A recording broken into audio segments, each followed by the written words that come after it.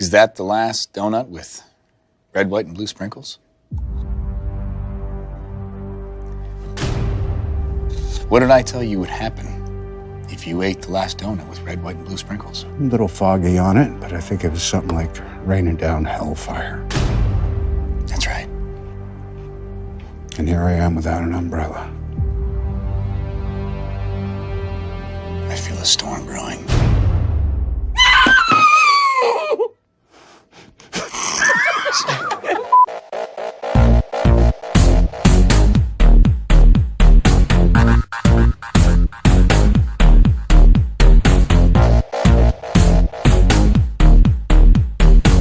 It's an Arsenal Thing podcast with your hosts, Tom, Silent Dave, Isaiah, and Jay. Fun, football, and conversation. There is again. The game warming up. Yes! Oh, you can feel the relief around Highbury. Thierry Henry. No sign of a back problem today. It's 1-1. Arsenal are back on track.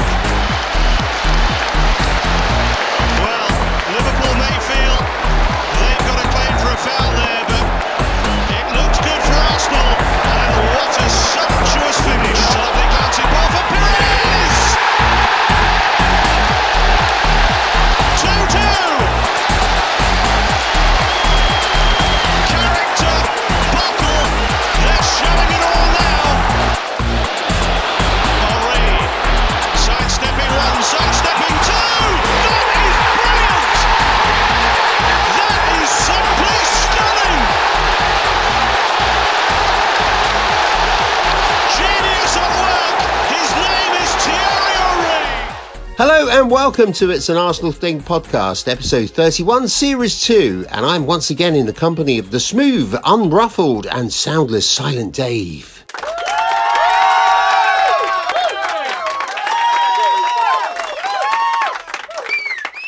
He's like vocal custard.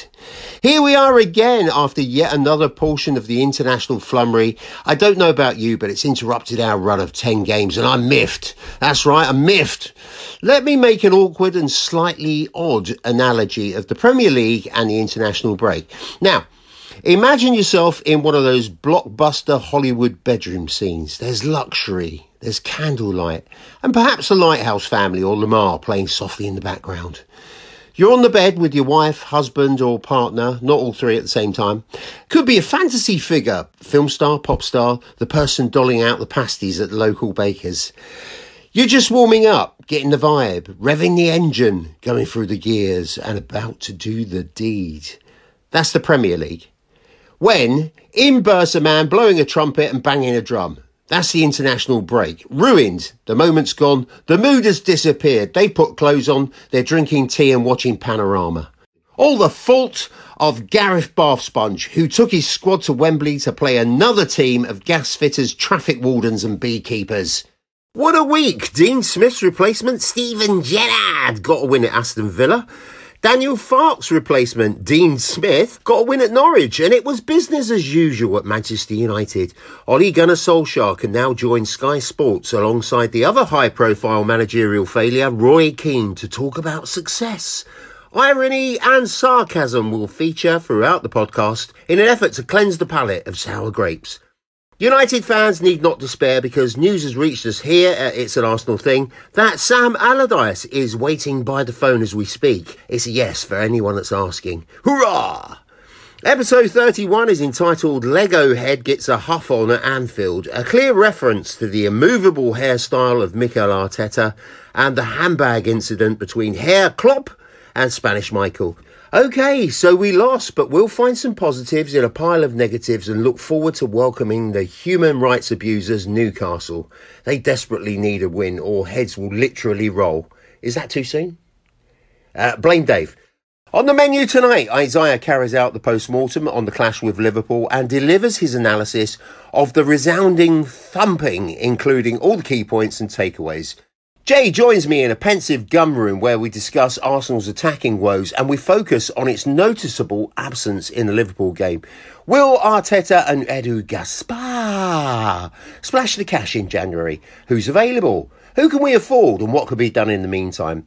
We'll be offering our opinion on the way forward. There's the WSL London Derby with Spuds and more action from the Champions League against the bottom of the table, Kia.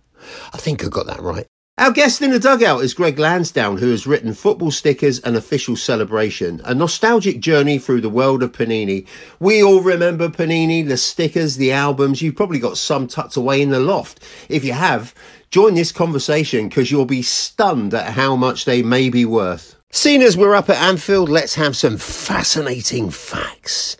Anfield was originally the home of Everton, but they fell out with the owners over the rent they were charging, and they moved to Goodison Park in 1891. Liverpool may be known as the Reds today, but their original strip was actually blue and white quarters. Who wants another fascinating fact? I'll have one. Oh, Jamie Carragher's in.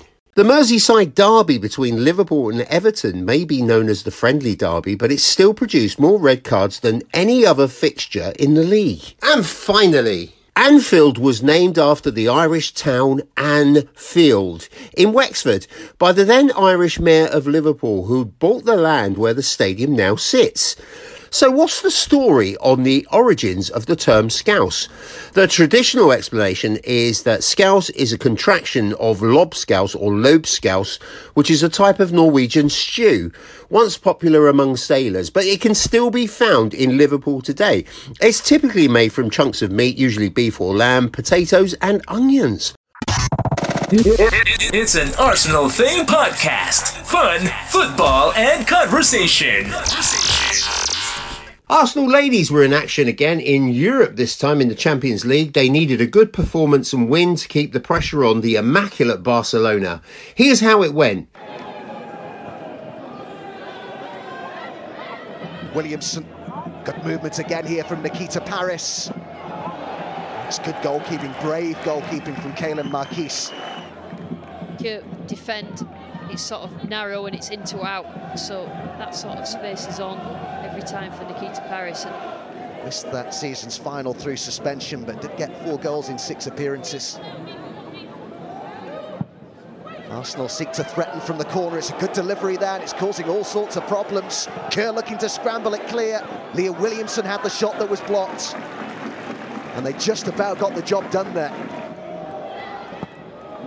Early cross in towards Miedema, an important touch from the keeper, but Ford will keep it going. And this is Nikita Parris. Was she brought down there? Penalty. Parris was caught, and the referee almost immediately pointed to the spot. It's a good ball being put in there. Keeper had to come out, and it's just about defending the ball coming back in. Nikita Parris was a rash challenge, isn't it? She did well to keep the ball alive. Nikita Parris, she was just laying it off to... It is the player who won the penalty who will now take it for Arsenal. Up against Marquise. Oh, saved! Brilliant stop there. Guessed the right way and got across so quickly. The penalty, and it's well struck. She actually struck it really, really well. Nikita did so well to get herself right across. Nikita Parris will be gutted with that. We're actually the only side this season in any competition not to be beaten by 3 goals or more by Barcelona. Williamson. Miedema central, that's the target! And it was a good header and another fine save from Marquise, who's having a good game. Via Miedema, it's a superb ball from Williamson, and she just had to get a different direction on it just to put the goalkeeper off and test the goalkeeper. She certainly did that. And the goalkeeper Marquise, who's had such a good start to this game, be called into action again here. Catley forward, so brilliant! What a wonderfully taken free kick that is from Steph Catley. Could not have been more precise. Floated shot, but I think it was hit with some pace and spin. It was so difficult for Marquise to get anywhere near it. And usually left foot, as you can see, always spinning away right in the top corner. Didn't really need. Behind the goal, Steph Catley gave her side the lead with that lovely free kick. From another set piece, they seek to threaten again here. And what a save again that is from Marquise. good reactions, was well positioned in the first place, but she's keeping her side in it in this first half. Ball, again, that's a delightful ball into the box, and it just, in terms of her intensity and her dynamic, it is completely different to quite a lot of players in England. Miedema. Marnham. Far away, nice Arsenal move there. Miedema just dropped off, didn't she? Almost into a midfield area. And he looks to hit the byline. Out it comes to Miedema. Sat up to be hit. Fully expected.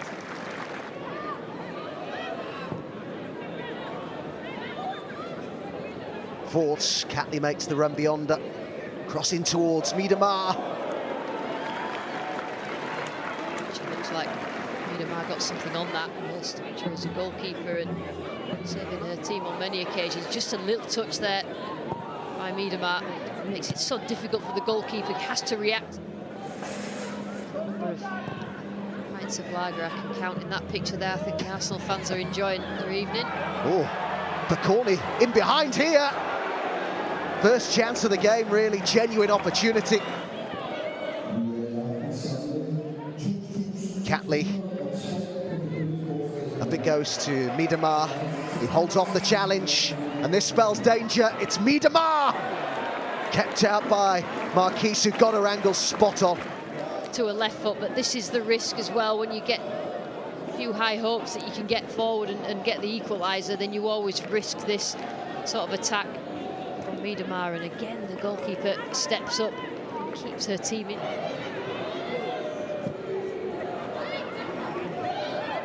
It's just about going to be kept in. Didn't reach Miedema. Marnham hit it. Paris was there. What a good finish on the turn from the player who saw her penalty saved in the first half. She placed that wonderfully well to double Arsenal's lead.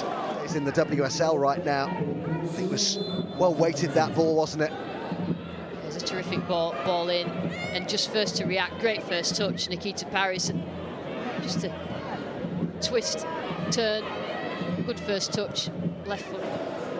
The space is wide for Arsenal. As soon as it goes centrally, they just get crowded out. Miedema. And good reactions from the goalkeeper, Marquise. Williams. Little loves to get on the turn and drive towards the edge of the box and finds Nobbs, who's hit the bar. And in it goes now from Caitlin Fords. Her first European goal. Ends up at Kim Little. She makes a couple of strides forward, changes the picture. Again, Jordan Nobbs is there. Excellent shot. Don't know whether she saved that marquee, the levels that she expects. I've worked with her in TV, I've played against her, and she's so quiet and lovely, but if people aren't as good as that, then... Corney here. Oh, chance to get one back! And they do! Maddie Baccorny with what is Kerr's first ever goal in the Champions League proper. She do get an opportunity. It's a straight ball, long ball, not cleared by Boy, not cleared again by Steph Catley. And first onto it, and it's a terrific finish in the end. And she took her time there. She had a look, see where the goalkeeper was. She just didn't get enough on it there, Catley, but she's busy, she's full of intensity, and she finished as well. Clayton Baccorny, she probably deserves that the way that she's worked in this game, particularly the second half. McCabe. Dropped nicely, and there was a deflection on that shot. The goalkeeper's reaction there, sticking out that left boot, kept it out really well. McCabe. Ford gliding inside and past one challenge, and the pullback was brilliant. What a brilliant, fantastic Arsenal goal that is. Turned home by one of the substitutes, Patton. The goalkeeper well beaten this time, but all the hard work there done by Caitlin Ford, who's had a very good night. Arsenal goal as well. They're going in that inside channel and then cutting back. I knew exactly where that was going to be put, and it's a good finish by her. Just looped, didn't it, into the far corner. To be fair to Marquise, she's done really, really well in goal. Cure. First time pass by Miedemar. It was precise as well to Mead. And they get a fifth here. Arsenal. They can. How about that? From Jordan Nobbs. Right into the corner. She's a precision finisher, and Mead's made a difference down that right-hand side. Her assists are unbelievable. Her assist stats are... Miedemar's there too. It's Miedemar who hits it. It was indeed the last action of the game. Comfortable in the end for Arsenal, who have 5 different scorers on the night. Famous Liverpool fans. Dr. Dre, the hip and happening Dr. Dre, friend of Eminem. He's a Liverpool fan. Samuel L. Jackson. He's a Liverpool fan. Nelson Mandela in his day was. Pope John Paul II. Is he? He's no longer with us, is he? How old is this? I don't know. You don't know. You gave me it. Okay. Mike Myers, Mr. Shrek. Mr. Shrek, he's a Liverpool fan. Famous born and bred Liverpudlians. You may not know that these people were actually born in Liverpool. What about Lewis Collins, the smouldering, good-looking, curled-up lip, former professional? He doesn't sound very Scouse, does he? Fiona Bruce, who doesn't sound very Scouse, does she? She's very push. Mike Dean, if I was in the records house now, births, deaths and marriages, I would make his disappear. You do not want to be associated with Michael Dean, thanks. Elvis Costello, the magnificent singer-songwriter, and the ultimate Bond, the modern-day Bond, Daniel Craig. I love Scousers, warm-hearted and genuine souls, but when they get excited, they tend to sound like a flute. They're all notes, there's no words. Listen to Jamie Carragher, who really gets his knickers in a twist on Sky. You only spent 29 million. Stoke spent 60 million. They're in the Championship. Have you not worked out the stadium cost 600 million quid? Have you not This worked is out 4 yet? years ago. Well, hang on a minute, the stadium's not been finished. It's only been 50 million over budget. It's only just started now, hasn't it? Oh my God. Why do you keep saying 500 or 600 million? Well, what's it cost? An extra 100. It's not cost them a tenner. Hi, I'm Brandon Murphy, from the land that gave you the ultimate shopping experience. Deluxe breast augmentation, automatic weapons, carjacking, Thanksgiving, and Robert Downey Jr., we bring you a bulging backpack of spectacular foosball entertainment in American Arsenology.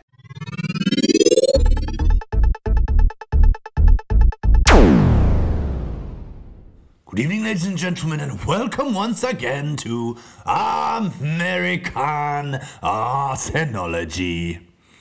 Brought to you by the Kyle Rittenhouse Jurors. What is wrong with you people? I'm your host, Backsliding Democracy, and now, tonight's top stories.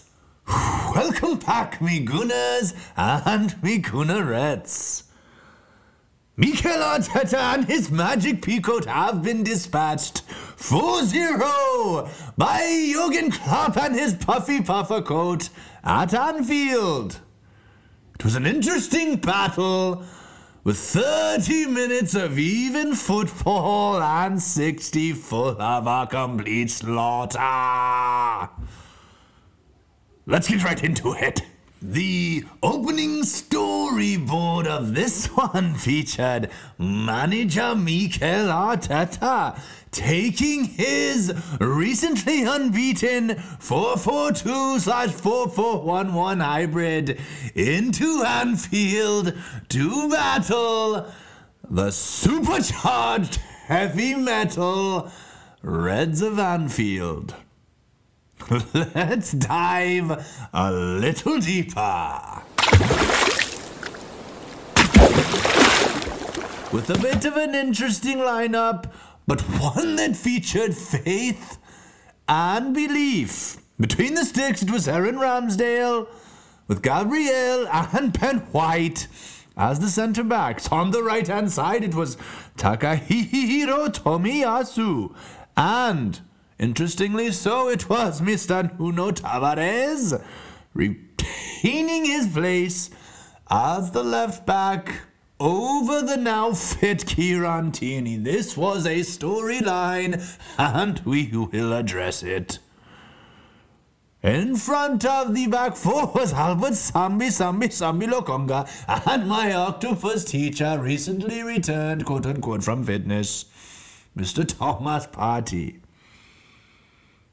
Outside of the double pivot, it was Bukayo Saka at the right, and the Smith, Emil Smith-Rowe, coming in from the left channel. And interestingly enough, retaining his place at Anfield was Mr. Alexander Lacazette. And up top it was our captain, Pierre-Emerick Aubameyang. Let me say this, folks. We will address the Tavares inclusion in the 11. But let me begin this discussion by saying, good on Arteta for keeping the faith. It's a prayer about praising the Lord, telling the Lord how much we love him or her. But no matter what I do, I can't seem to be able to get you folks to sing it with any feeling. I mean, I brought in the band. That didn't work. I brought in my bongos last week. I think we can all agree that was a backward step. In the opening salvos of this one, it was clear that Mikel Arteta set his side out to absorb. And in the first 15 minutes, they were defending nobly. However, Arsenal would generate a chance of their own. It was the 16th minute with a fine interchange between Lacazette and Tomiyasu. The Japanese international's cross found Bukayo Saka in the 18-yard box, but his header was blocked by the Ox. Yes, it was Oxlade-Chamberlain playing in the middle of the park for the Reds of Liverpool. It was a decent block from Oxlade-Chamberlain, who, it must be said, looked a bit out of his depth on the day. Yeah. I am the walrus. Shut the fuck up, Donnie. V.I. Lenin. Vladimir Ilyich Ulyanov. What the fuck is he talking about? Fucking exactly what happened.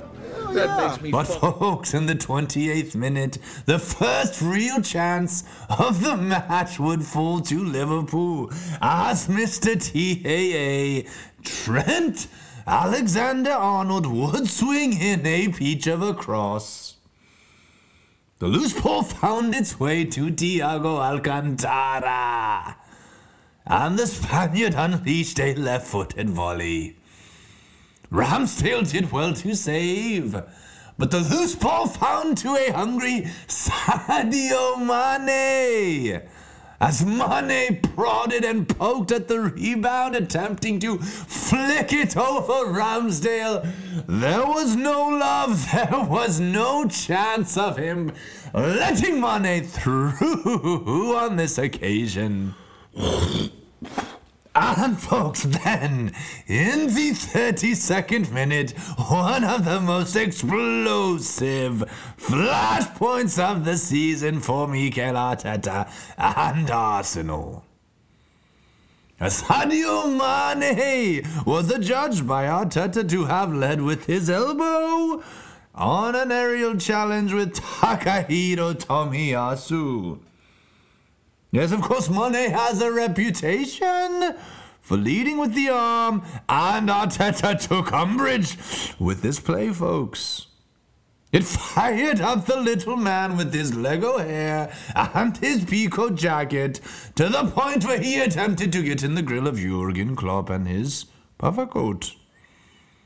Yes, Arteta's staff would attempt to quote-unquote hold him back as his fury boiled over and spilled onto the turf. But folks, while I respect Arteta for sticking up for Mr. Takahiro Tomiyasu, it was a bit of handbags at 10 paces from Arteta. Now, I will not buy into the theory that Arteta stepping to Klopp fired up his team and led to Arsenal's demise.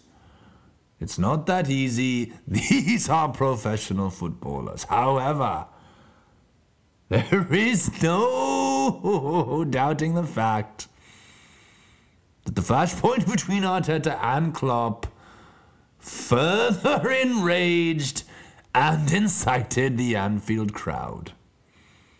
And by extension, Liverpool players picked up on that energy. It lifted them, and it can be said that perhaps an advantage was gained from the altercation.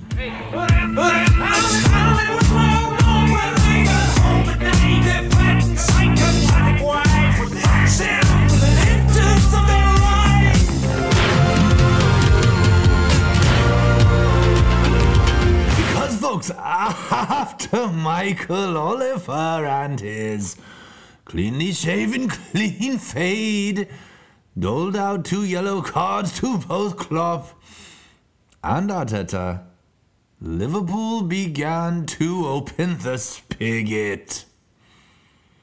There was a big chance as Mane would slip in the Reds and create a big chance for Mohamed Salah.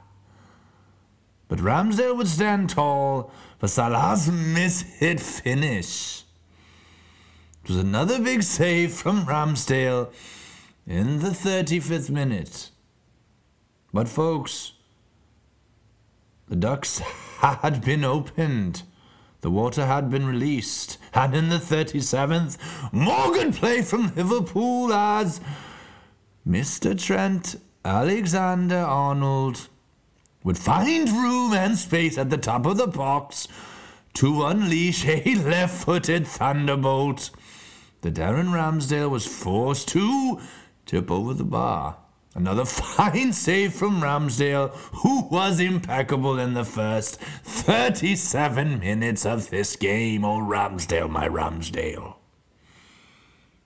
But folks, in the 39th, the levee would finally break at a very, very disappointing time for this young team.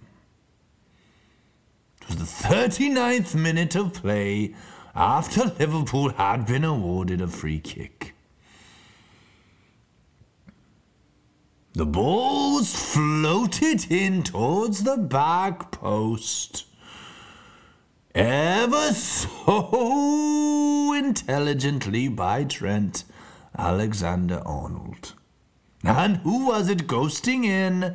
It was the elbow-leading and, frankly, folks, one of the Premier League's best players, Sadio Mane, with a free header between Gabriel and Tomiyasu.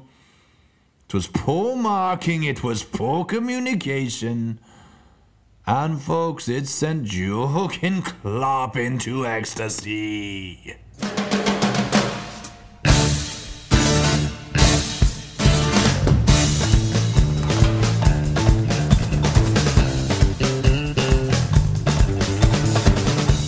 First half came to its conclusion, and always there were some big, fat, whopping takeaways from the first half. Number one, Nuno Tavares. Let me say this about Nuno Tavares getting the start against Liverpool. I like it, folks. I like it.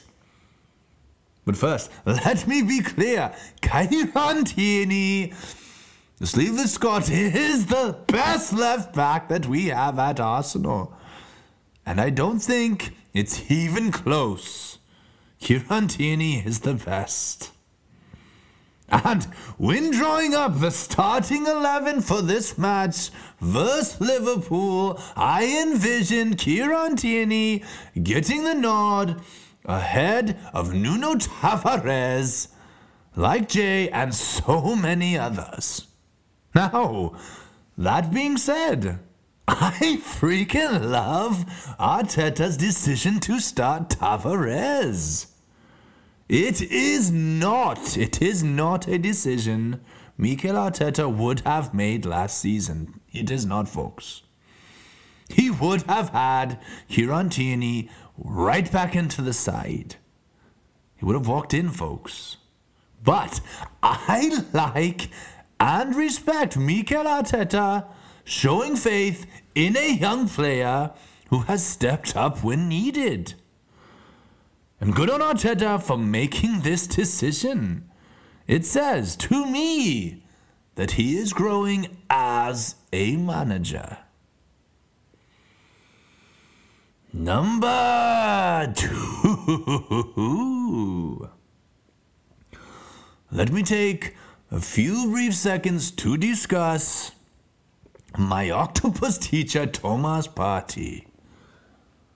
Our listeners will be well aware that Thomas Partey is, in my opinion, the most important player we have at Arsenal Football Club. He is one of the few players at this club that I would deem deserving of the title of world class. Here at AA, we love Thomas Partey. He's fantastic. He's brilliant. However, against Liverpool, despite decent numbers, Thomas Partey failed to fully impose himself. He did not look fit. And folks, we have said this far too often about Thomas Partey since he moved to North London from the Wanda Metropolitano.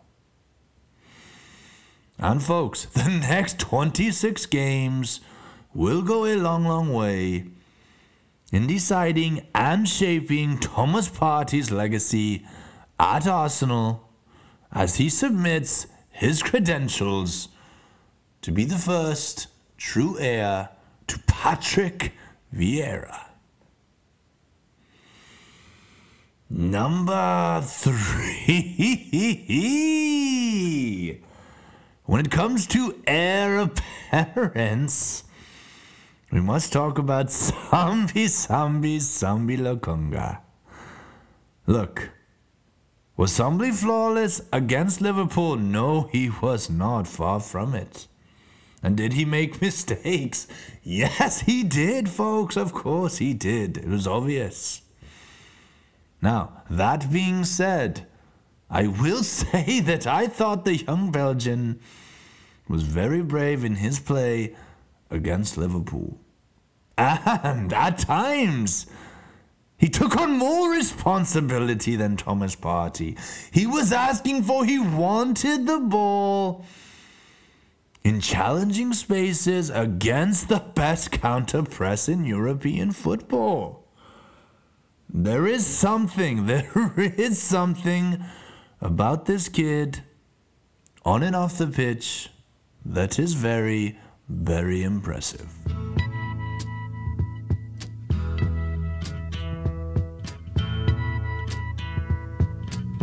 There's something happening here, but what it is ain't exactly clear. There's a man with a gun over there, telling me I got to beware. I think it's time we stop, children. But in the second half, folks, Liverpool's class would come rising and bubbling to the surface as Mikel Arteta's young guns would show their naivetas. Yes, there was a bad mistake from Nuno Tavares as he gifted possession in his defensive third to Diego Jota. Jota made Dr. Ben Sobel, Benny Blanco, looked like a schoolboy as the tattooed Ben White flew past the Portuguese with a rash challenge. And frankly, Ramsdale was covered in no better glory, as Jota proved he is the Arsenal killer once again. But in the 65th minute, Arsenal's best chance of the match, as their ingenuity and technical class in phase 1 allowed them to build out and break the heavy metal press. A good pass into the speedy Aubameyang saw him slip between Liverpool's defenders and give a great right-footed effort to the right of Alisson. It was a toenail save from the Brazilian, and folks, I don't think this moment is talked about enough. Alisson made a brilliant save, and had Arsenal scored, it would have been 2-1. It was a great save from the Brazilian, formerly known as Pornstache. But in the 68th minute, Liverpool kept coming, as Trent Alexander-Arnold slipped in Mohamed Salah, and after the Egyptian covered ground in the blink of an eye, he played a delightful out-of-the-boot, left-footed outside of the boot cross along the Anfield surface to Diego Jota. Jota tried to go against the grain against Ramsdale, who twisted, converted, and did the chubby checker twist. It was a brilliant save from Ramsdale, but a sign of things to come.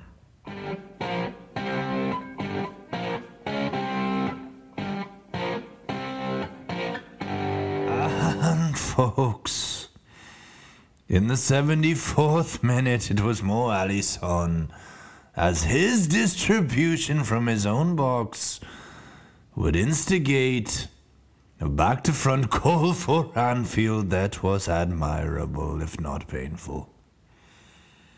Yes, folks, it was Jota's little-headed flick-on delightfully weighted into the path of Sadio Mane, who then crossed for Mohamed Salah, who would finish with his right foot. It was a bing-bang-bong Liverpool goal that, frankly, folks, all you can do is take your hat off to. Was it painful? Yes. Do I fucking despise it? Yes. But it was a thing of beauty, and folks, we all love the beautiful game. In the 75th minute, there was a bit of a response from my octopus teacher, Thomas Partey, but it was purely in vain, as Liverpool would kill this game off as Arsenal began to capitulate. It was a goal for Minamino. But the build-up, the Quicksilver build-up from Liverpool, from Jordan Henderson to look for and find a cutting and creasing Sadio Mane. Well, folks, Mane was at the heart of everything for Liverpool in this one, as was TAA and as was Mohamed Salah. It was a day when Liverpool's class reigned and shone through, as did Klopp's coaching. Yes, the Liverpool project is further along. We cannot overreact. We cannot lose our shit. However, let it be known that Liverpool have better players, and at this moment in history, Jurgen Klopp is the best manager in international club football.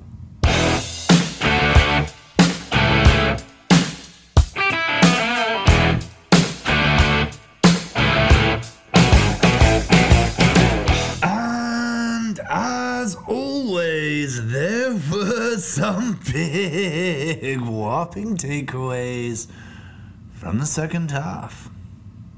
Number one, losing to Liverpool is not a free hit.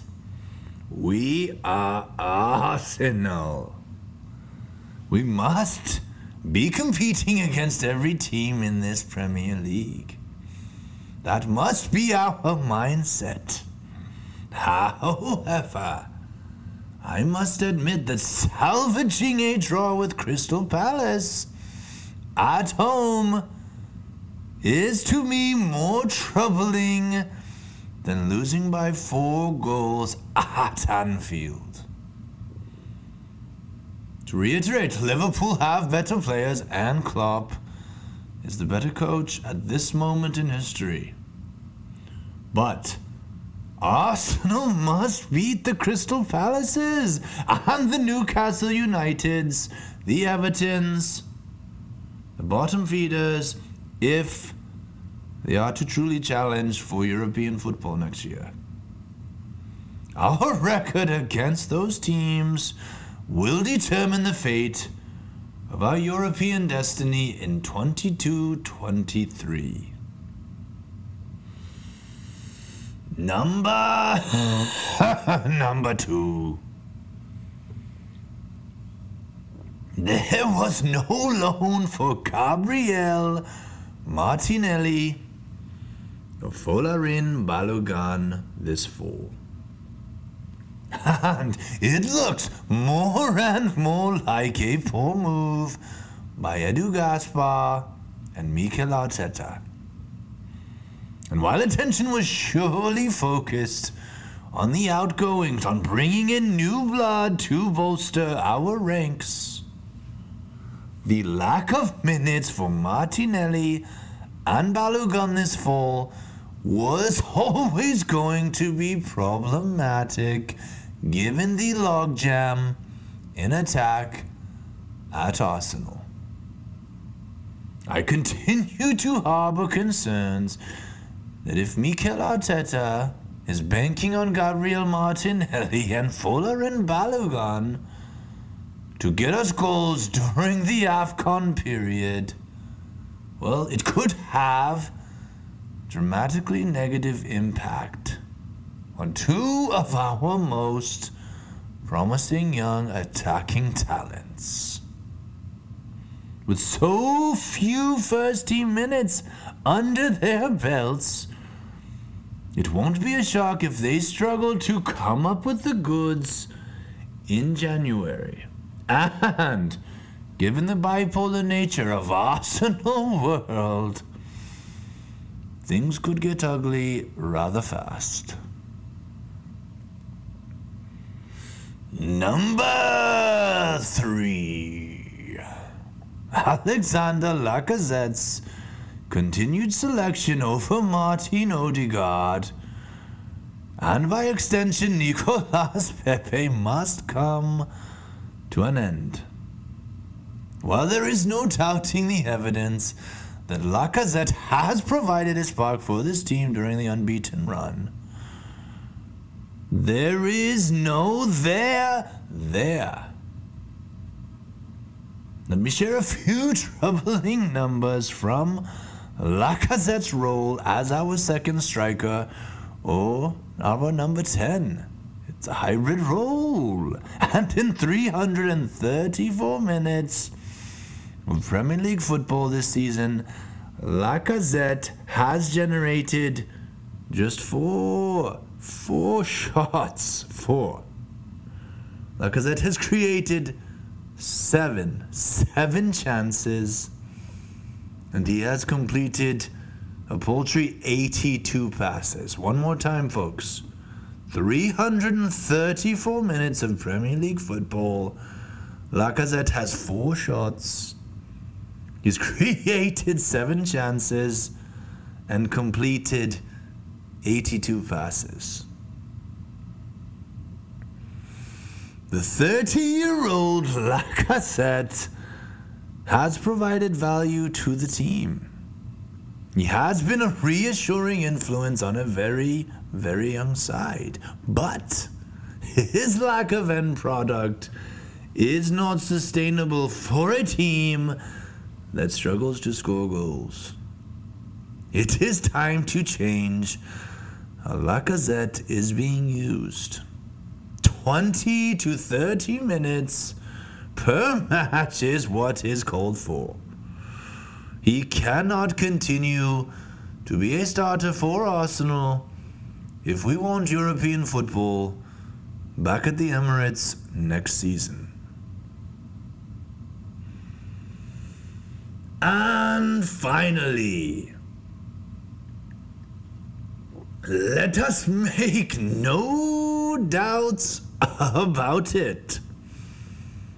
Arsenal's festive period well and truly begins this Saturday, folks. Yes, it does.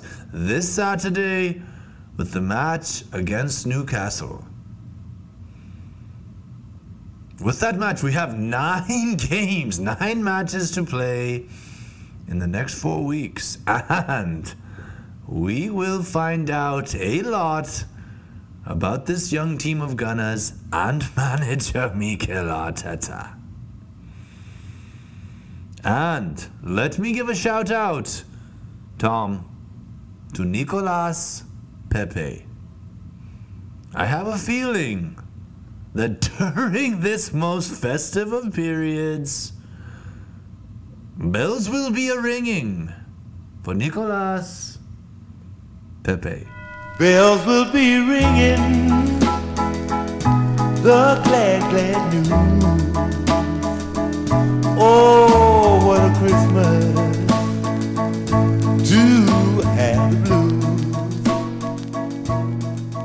My baby's gone. It's an Arsenal Thing podcast. Fun, football, and conversation.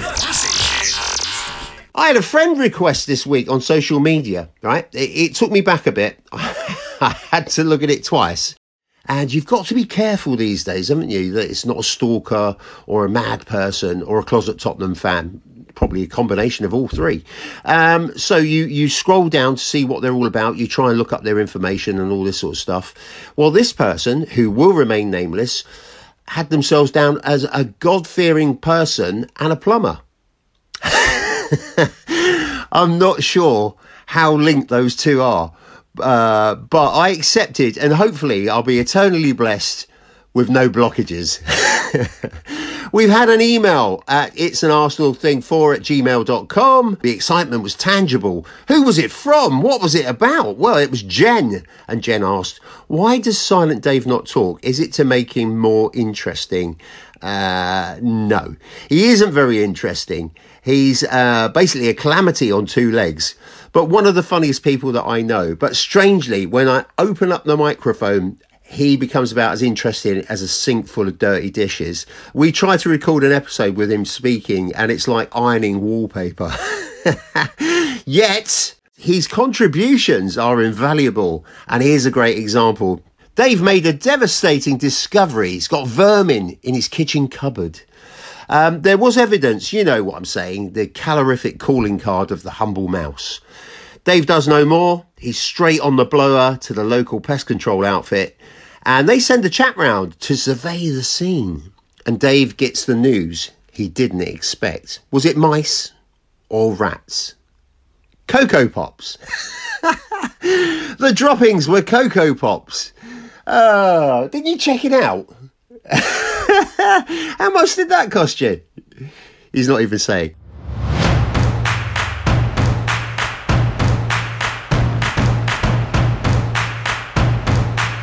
Every goal, every disappointment, every good decision and every bad decision. From the first whistle to the final whistle.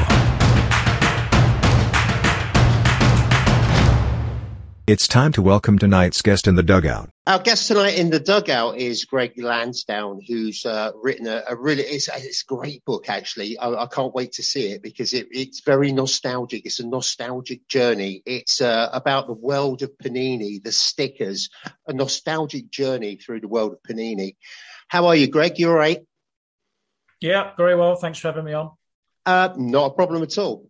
Greg, I can't wait to talk to you about the book and Panini in particular, because there's so many memories come back when you talk about the stickers and everything else.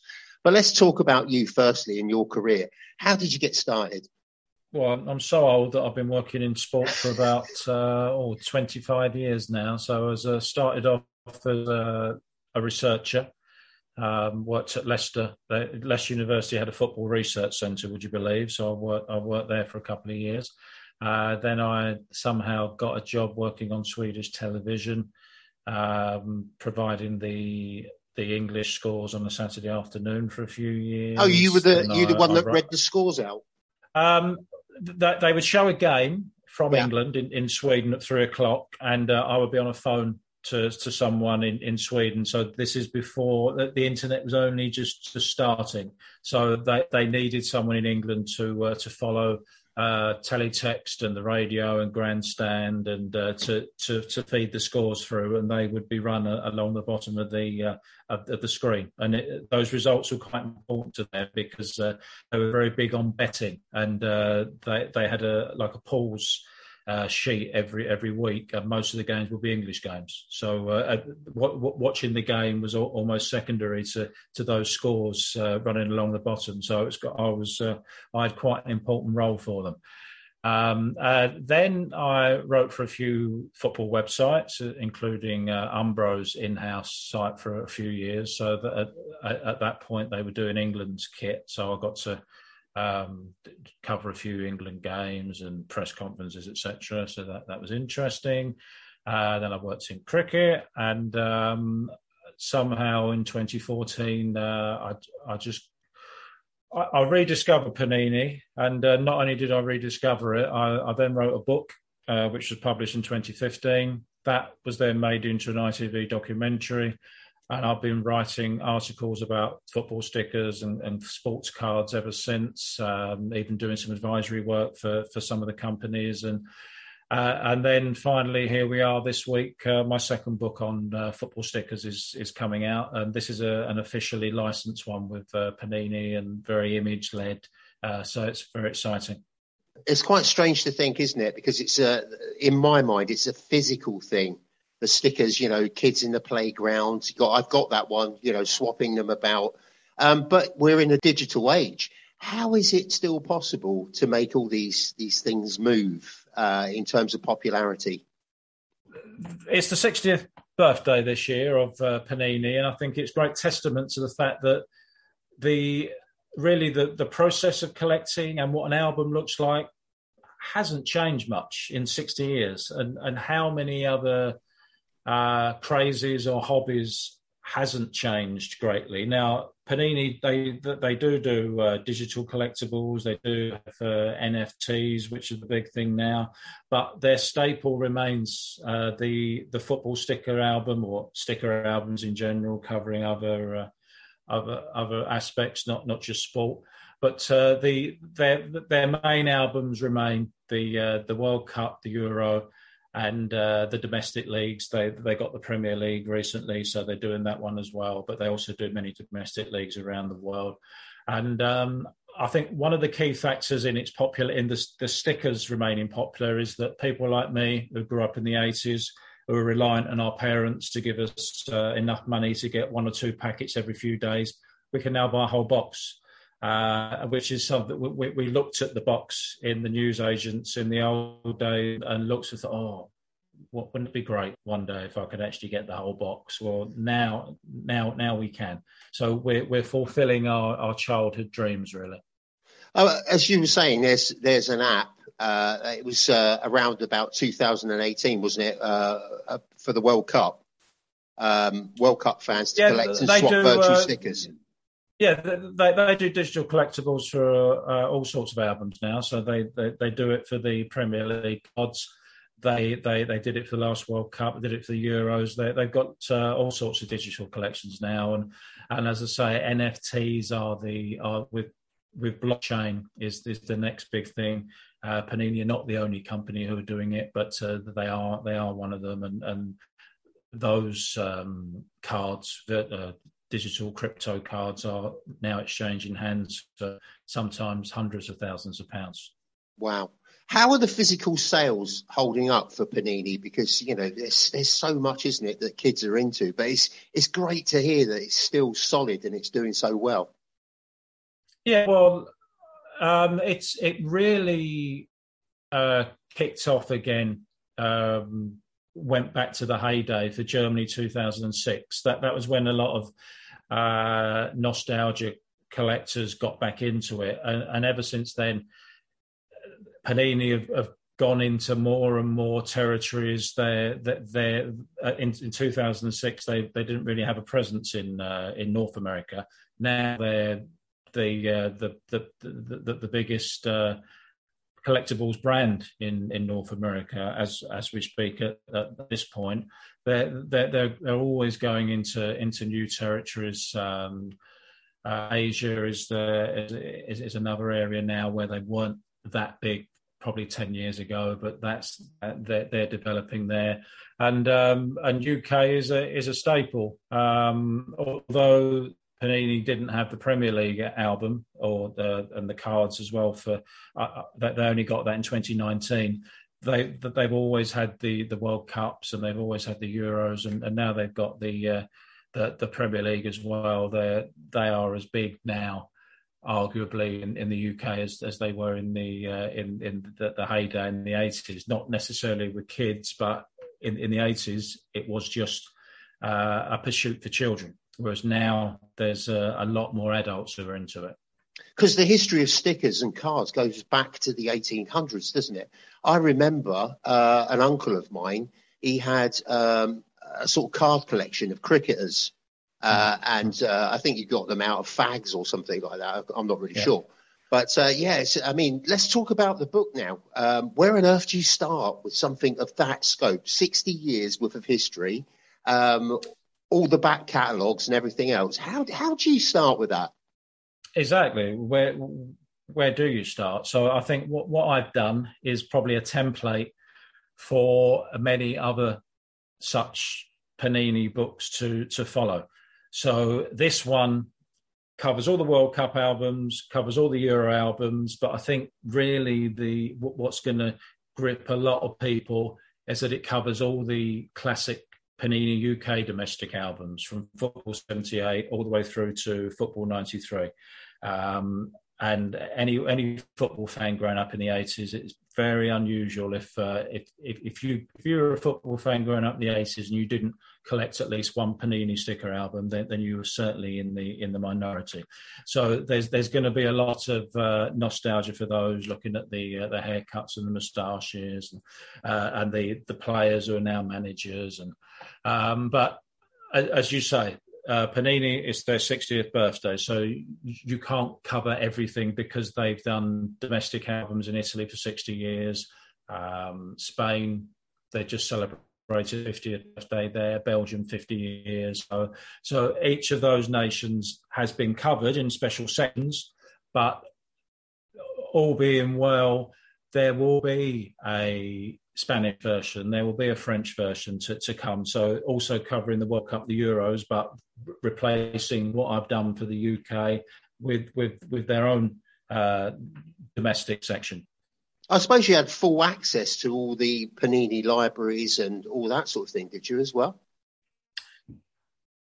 Yes, but because we did the book in lockdown, unfortunately, I was due to go to Modena in Italy, where the offices are, and go through their archive. But unfortunately, because we were in lockdown, it was made a lot harder.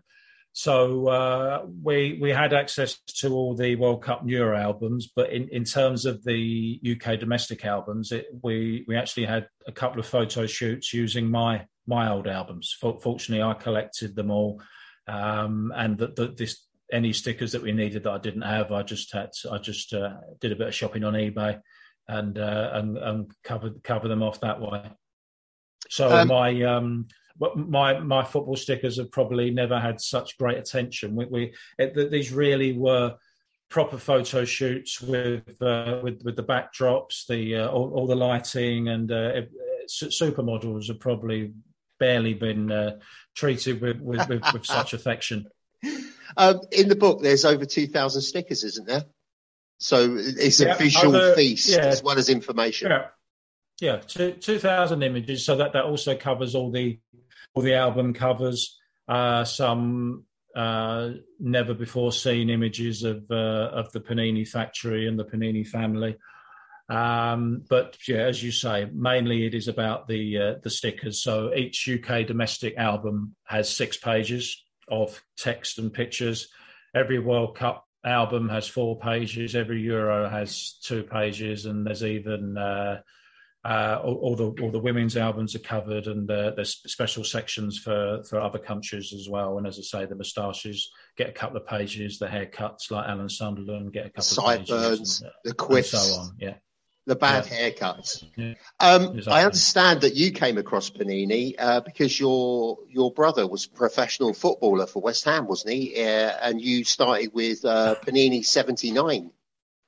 Yeah, Football 79. So he collected not Panini, FKS, which was the big album for much of the 70s. He collected those before me, and then he decided the best way to get me into football as a 5-year-old was to get the Panini sticker album. So in those days, you'd buy Shoot magazine in January, where you got a free album, 3 packet of stickers, and then you're off.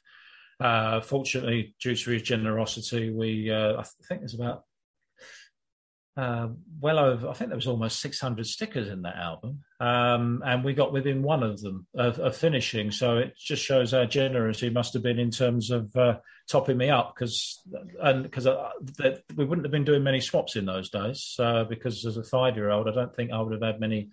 I only just started school really, so I wouldn't have had many people to swap with. So yeah, he must have spent quite a bit of money.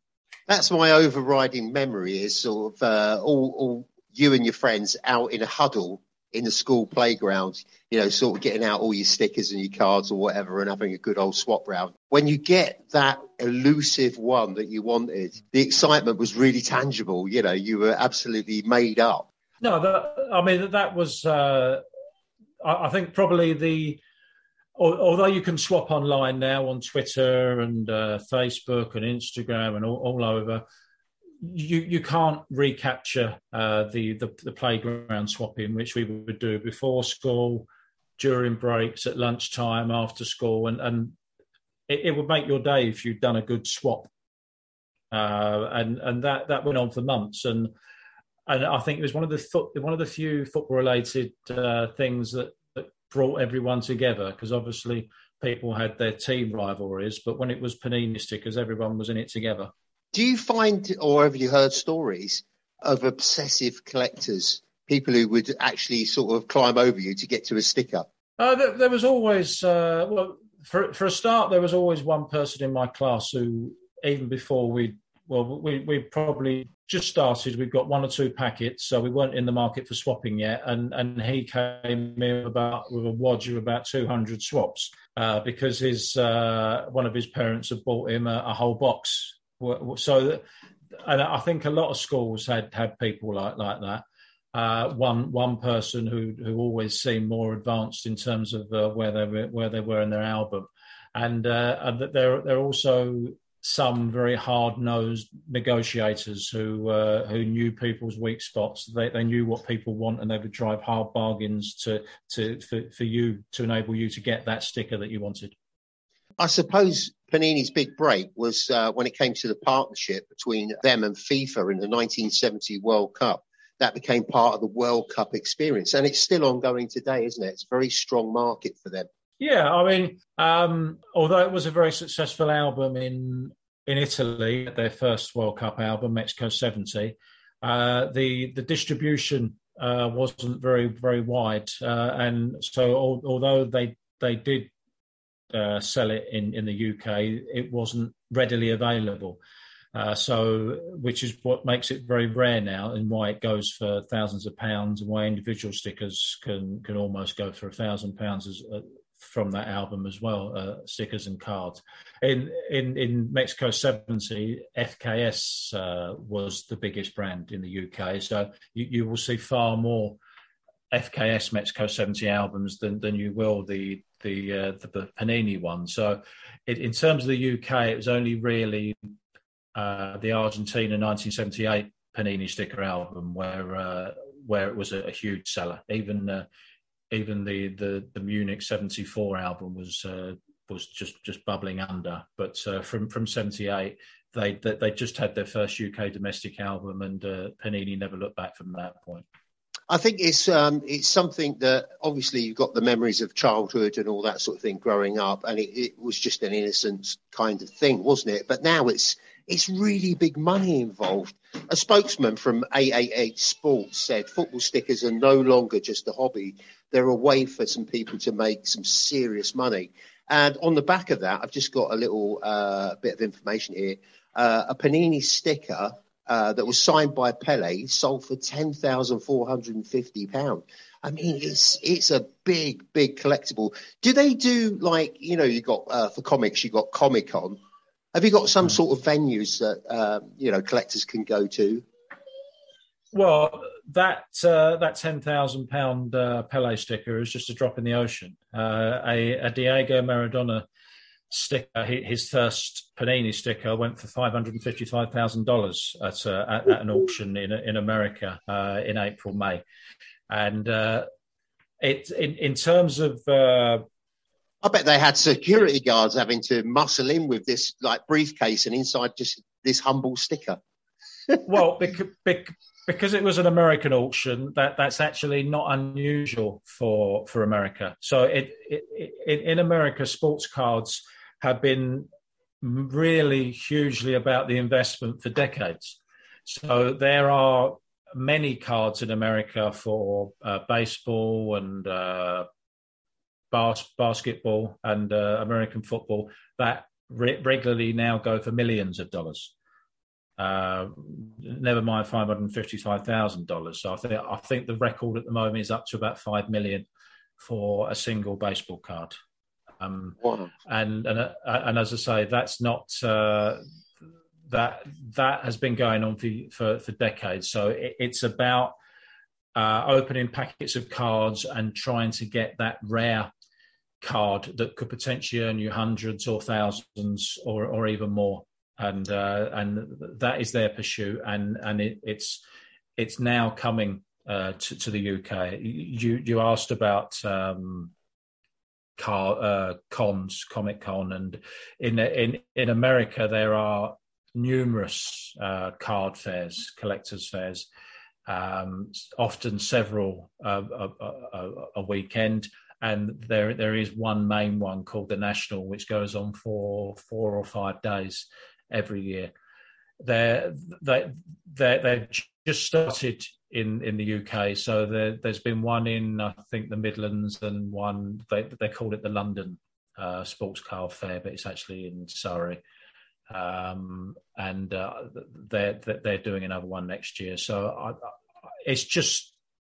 we're very slowly catching up in that respect. Not that I would want the investment side to be the be all and end all when it comes to the way we collect over here, and I don't think it ever will be.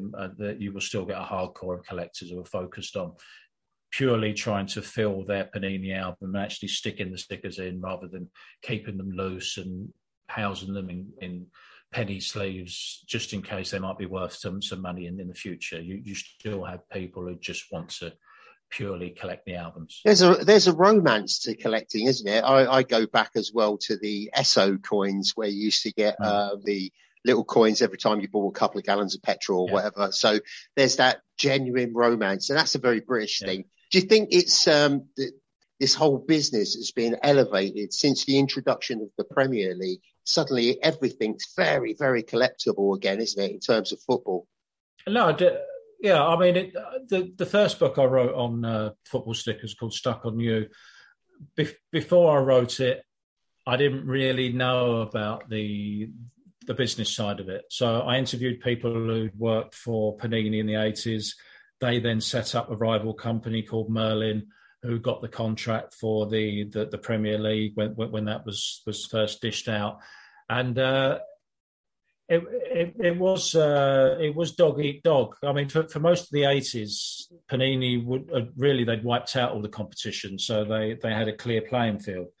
But eventually, other brands started to muscle in, and that's when that's when it started to get a bit messy, a little bit blurred, and now the two biggest brands are Panini and Topps, but another company which specialises in merchandise, Fanatics, they've now bought the licenses for baseball, basketball, and American football. So in about 2 or 3 years' time, they will have the licenses for all of those main American sports.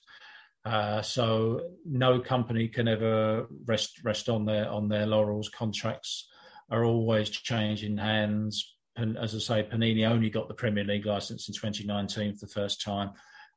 They just last week they renewed it for a further run, but that's never taken for granted. They always have to prove themselves each time, put in new bids, and as I say, now that there's a new company that's taking notice of how lucrative the collectibles market is, it's going to be even tougher for Panini to stay at their level. But if anyone can, Panini can.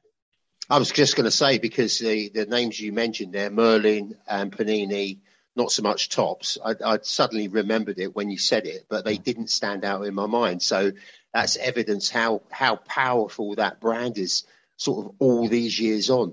The book's coming out. When's it coming out? Thursday, November the 25th. So we're nearly there. Okay. And what sort of price are we talking? We are talking at $14.99, but on Amazon, it's been anything from between $14.99 and $12.99. So if you get in at the best time, you might get it for that. But I would argue it's very good value at $14.99. It's hardback. I had a pre-publishing copy sent to me a couple of months ago, and I'm quite a perfectionist, so if I'd not been happy with it, although I might not have mentioned it today because I want to promote the book, in my mind I would have been honest with myself, but I was delighted with what they'd gone. Fantastic. How many pages is it?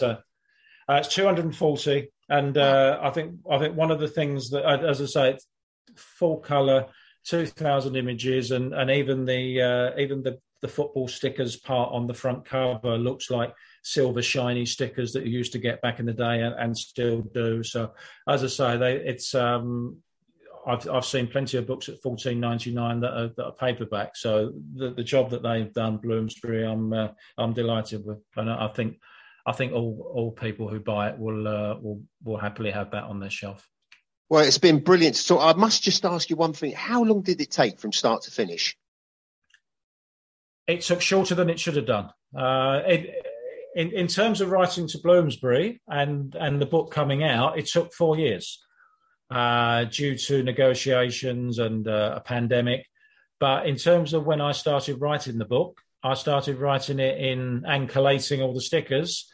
That was January 2021, and it was finished in April 2021. So not long at all, especially when you got 3 young kids, and I was homeschooling in January and February. So same, yeah.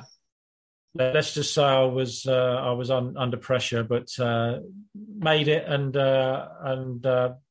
I'm happy with the outcome. Probably the writing was, I would say, the easier part than the stickers, because you, as you say, 60 years, try covering all of that, even with just the UK domestic, the World Cup, the Euros. You can't put the full albums in. So what stickers do you go with? And I'm sure people will say, oh, there's too many of this club, not enough of that club. Why is this player in this many times? Why is this player not in? But that's just like Panini stickers in the old days. There are always some stickers you got recurring, and there were some that you could never get. So well, I hope you've got some Arsenal players in there, Greg. Well, I don't want to divulge my bias, but let's just say Arsenal supporters won't be disappointed. Right, okay, that's good enough for me. I just want to squeeze the pips. yeah. But I also want to stress that supporters of other teams won't be disappointed either. I have tried to get a good scope. from football 78 to 93, there were probably about 40, 45 teams that were in the top flight for at least one season. So I think I've managed to get them all in, and them all in multiple times, especially the ones that are in there regularly. So there'll be plenty of Coventry, plenty of Ipswich, which people might consider unfashionable now, but even Nottingham Forest people will consider unfashionable now. But from 78 to 93, they were staples. So they are rightly in there numerous times. So yeah, there's plenty for everyone, but I've got my favourite players. So I did my best to make sure most of them are in, not all of them. So I didn't manage to get Tony Woodcock in, who I would have liked to have got in, but in terms of most of the other big Arsenal names from 78 to 93, I think they're all pretty much in. Greg, I wish you the very best of luck. I can't wait to get my hands on this book. It's driving me mad because when I knew I was going to get to speak to you, there was just all these memories coming through, and I was like looking at pictures of Chopper Harris and all this sort of stuff. Yeah. So Alan Ball, really looking forward to actually getting my hands on it and flicking through. Nostalgia. Please go out and buy this book. Greg, I wish you all the best. Thank you so much for coming on the show. It's an Arsenal Thing podcast. Fun, football, and conversation. Myself and Dave hopped onto the internet to bone up on Liverpool, and aside from the usual fascinating facts, we came across a desperately patronising but funny English lesson on the Scouse language. Listen to this. So, who are we meeting today? This is Rebecca. Rebecca is from Liverpool. That means she is a Scouser. Hello, Rebecca. All right, babe. People from Liverpool are very friendly and down to earth. But if you find yourself in a conversation with a Scouser, you might find that you're a little bit confused because they use some words that we don't normally use in standard British English. We're going to go through some of the common ones with you now. Busies. Police. Look out, it's the busies. Look out, it's the police. Kecks. Trousers. I bought some new kecks. I bought some new trousers. Made up. Really happy. Oh, I'm made up with that. Oh, I'm really happy with that. Cob on. Bad mood. Have you got a cob on? Am I in a bad mood? No. Bevy. Drink or beverage? Fancy a bevy? Do I fancy a drink? Yeah. Scran. Food. He's got a cob on because he wants some scran. He's in a bad mood because he wants some food. Bifters. Cigarettes. I'm just going to the offie to buy some bifters. I'm just going to the off licence to buy some cigarettes. Gegging in. Being nosy. Are you gegging in? Hey, are you being nosy? Not me. So there's a small selection of some of the words you would typically hear from a Scouser.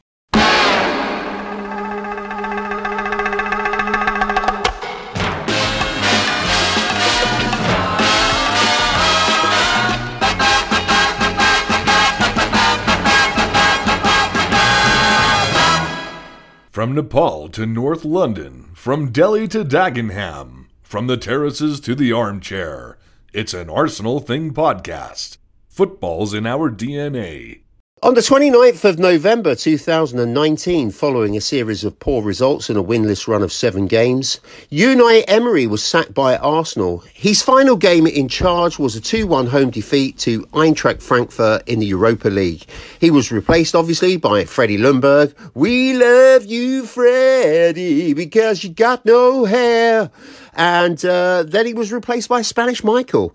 In honour of our former head coach, we bring you a song that was sent to us by Charlie Moss, or Mossy, as he prefers to be known. Good evening. Good evening, when get out you was treasoning. Just for that they should leave him in. Let man bring the whole season in. But that Pepe ain't seasoning. Can't say he didn't have peas.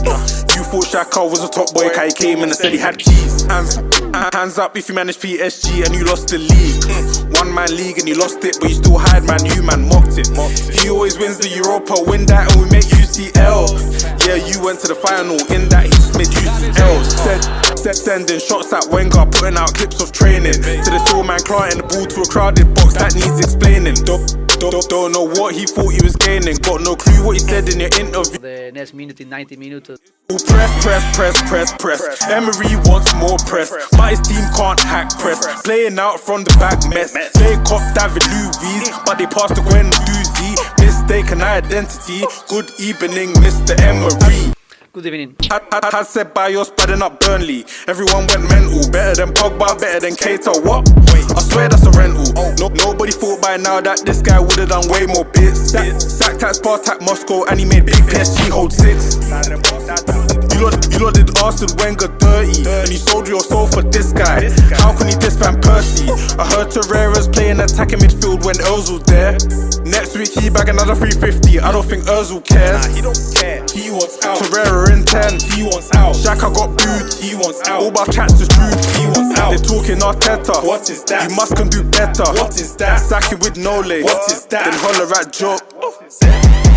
Good evening, Wenger out, you was treasoning. Just for that they should leave him in. Let man bring the whole season in. But that Pepe ain't seasoning. Can't say you didn't have peace. You thought Xhaka was a top boy, he came in and said he had keys. Press.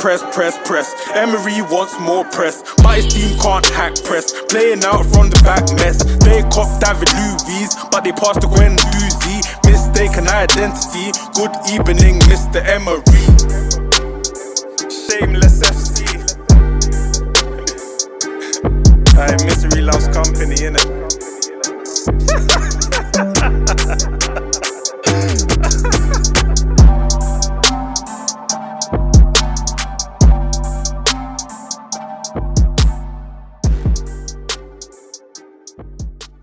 Time for the WSL. This time Arsenal girls take on Spurs. How did they get on? Let's drop in on the commentary. But she has the ball now.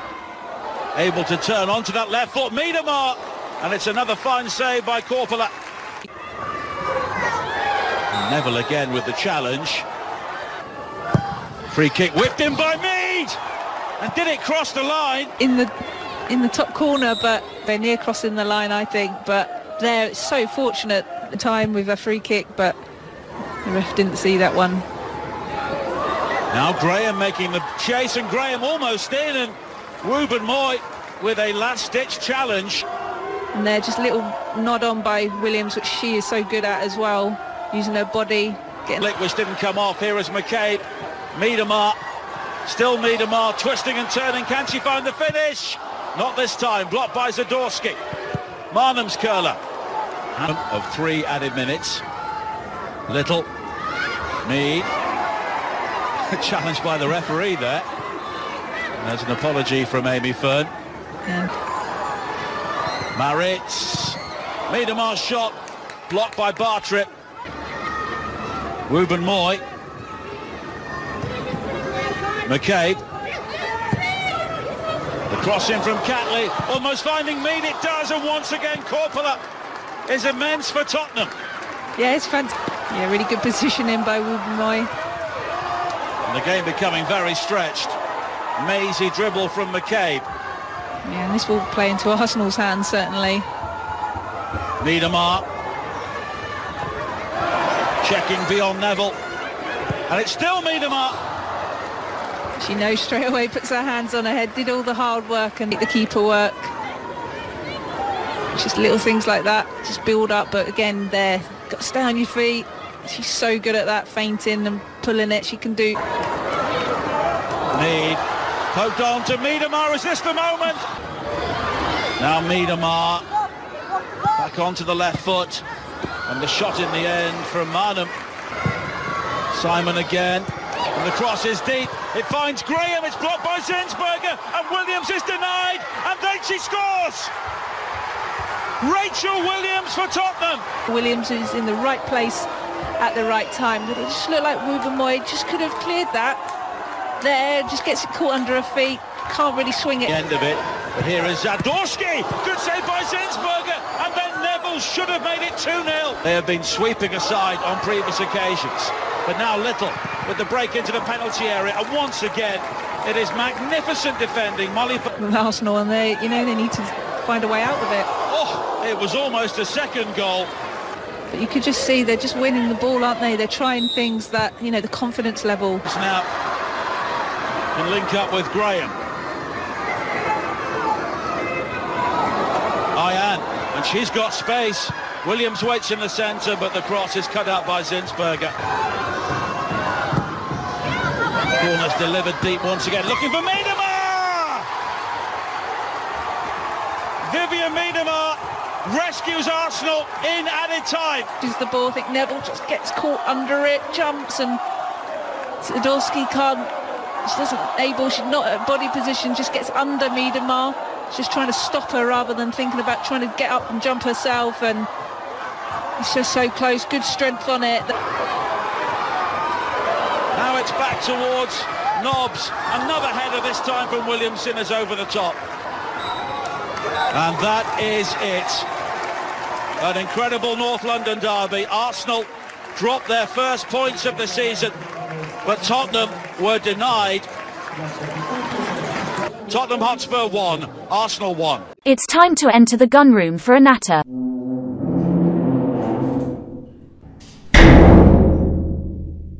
Hello and welcome to the Gun Room. With me, as always, is Jay, and we're going to talk about Liverpool and so forth and such with and all that sort of thing. Okay, Jay, how are you? Yeah, good, mate. Thanks. How are you, mate? You all right? Yeah, not too bad. A few sleepless nights. That's what you have with children, isn't it? The joys of parenthood. Getting on to the game. Okay, it was a 4-0 bashing at Anfield. But for 20, 25, maybe 30 minutes, we were in it defensively. Mm-hmm. But we just didn't have anything. We didn't create much, did we? And attack was nominal. Was it a fairly predictable result in your mind, 4-0? Well, I think most of us, if not all of us, were, at best, we were probably hoping for a draw. With Liverpool having been beaten by West Ham in the previous game, I think most of us also expected Liverpool to sort of want to put right that defeat. And it was unfortunate, I think, that we were playing Liverpool after they'd lost their sort of unbeaten run, I suppose. We were the first team to play them. And like you said, it was a bit toothless up front. You know, I always worry, I've said it a few times, you know, Aubameyang, when he comes up against the more physical type of defender, you know, I mean, there's no disgrace being marked at the game by somebody like Van Dijk, but I think he more often than not struggles against the more physical central defender. And yeah, like you said, for the first half an hour, it was all right without really causing them too much problems. We were containing them, weren't we? Ramsdale made a few good saves, but we never really looked like scoring, did we? I can't really think of a period of the game where we looked like we were applying any real pressure.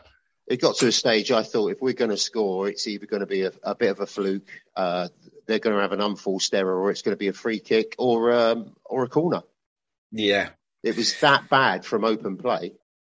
We looked a little bit scared, didn't we? They were swarming over us. They were swarming round us.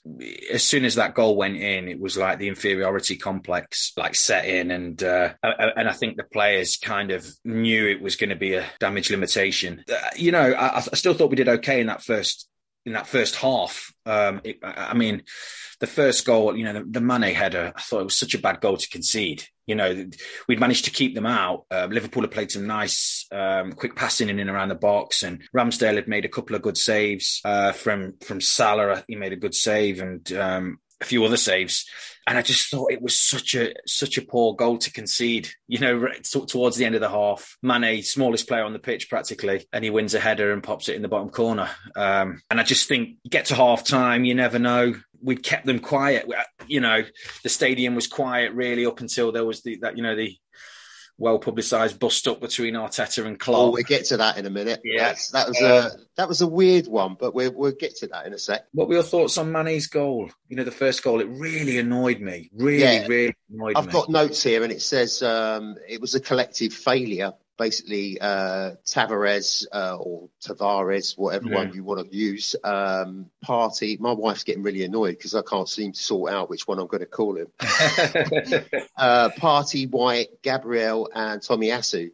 although Tomiyasu was slightly behind, so he wasn't as culpable as the ones in the middle, and they just seemed to lose trace of it. Yeah, it was great delivery, and like you said, you just touched on it. The zonal marking, sometimes can get a bit confusing maybe to some of the players, but in the sort of the level that I've played at, Mane would have been marked by Tomiyasu for the majority of the game, so Tomiyasu should win the header. But it was just really frustrating. I watched it again earlier, and such a poor goal to concede. And then obviously you're at Anfield, you've managed to keep them quiet for, the stadium quiet, the fans quiet, them quiet in general, and we've done okay. And to concede such a goal like that was just gut wrenching, really. So disappointing. I've got quite a few things that are on my mind. I mean, we want to keep it light and positive. We knew we were coming up against one of the world's top teams, and their game is high press, and they've got 6 years behind them of experience of gelling.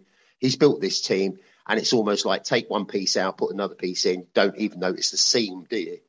So we have to look at it objectively and kind of think we're not at that level. We're just not. Not yet. I mean, I was watching it, and as the game went on, and as it sort of the game ran away from us, I was still positive.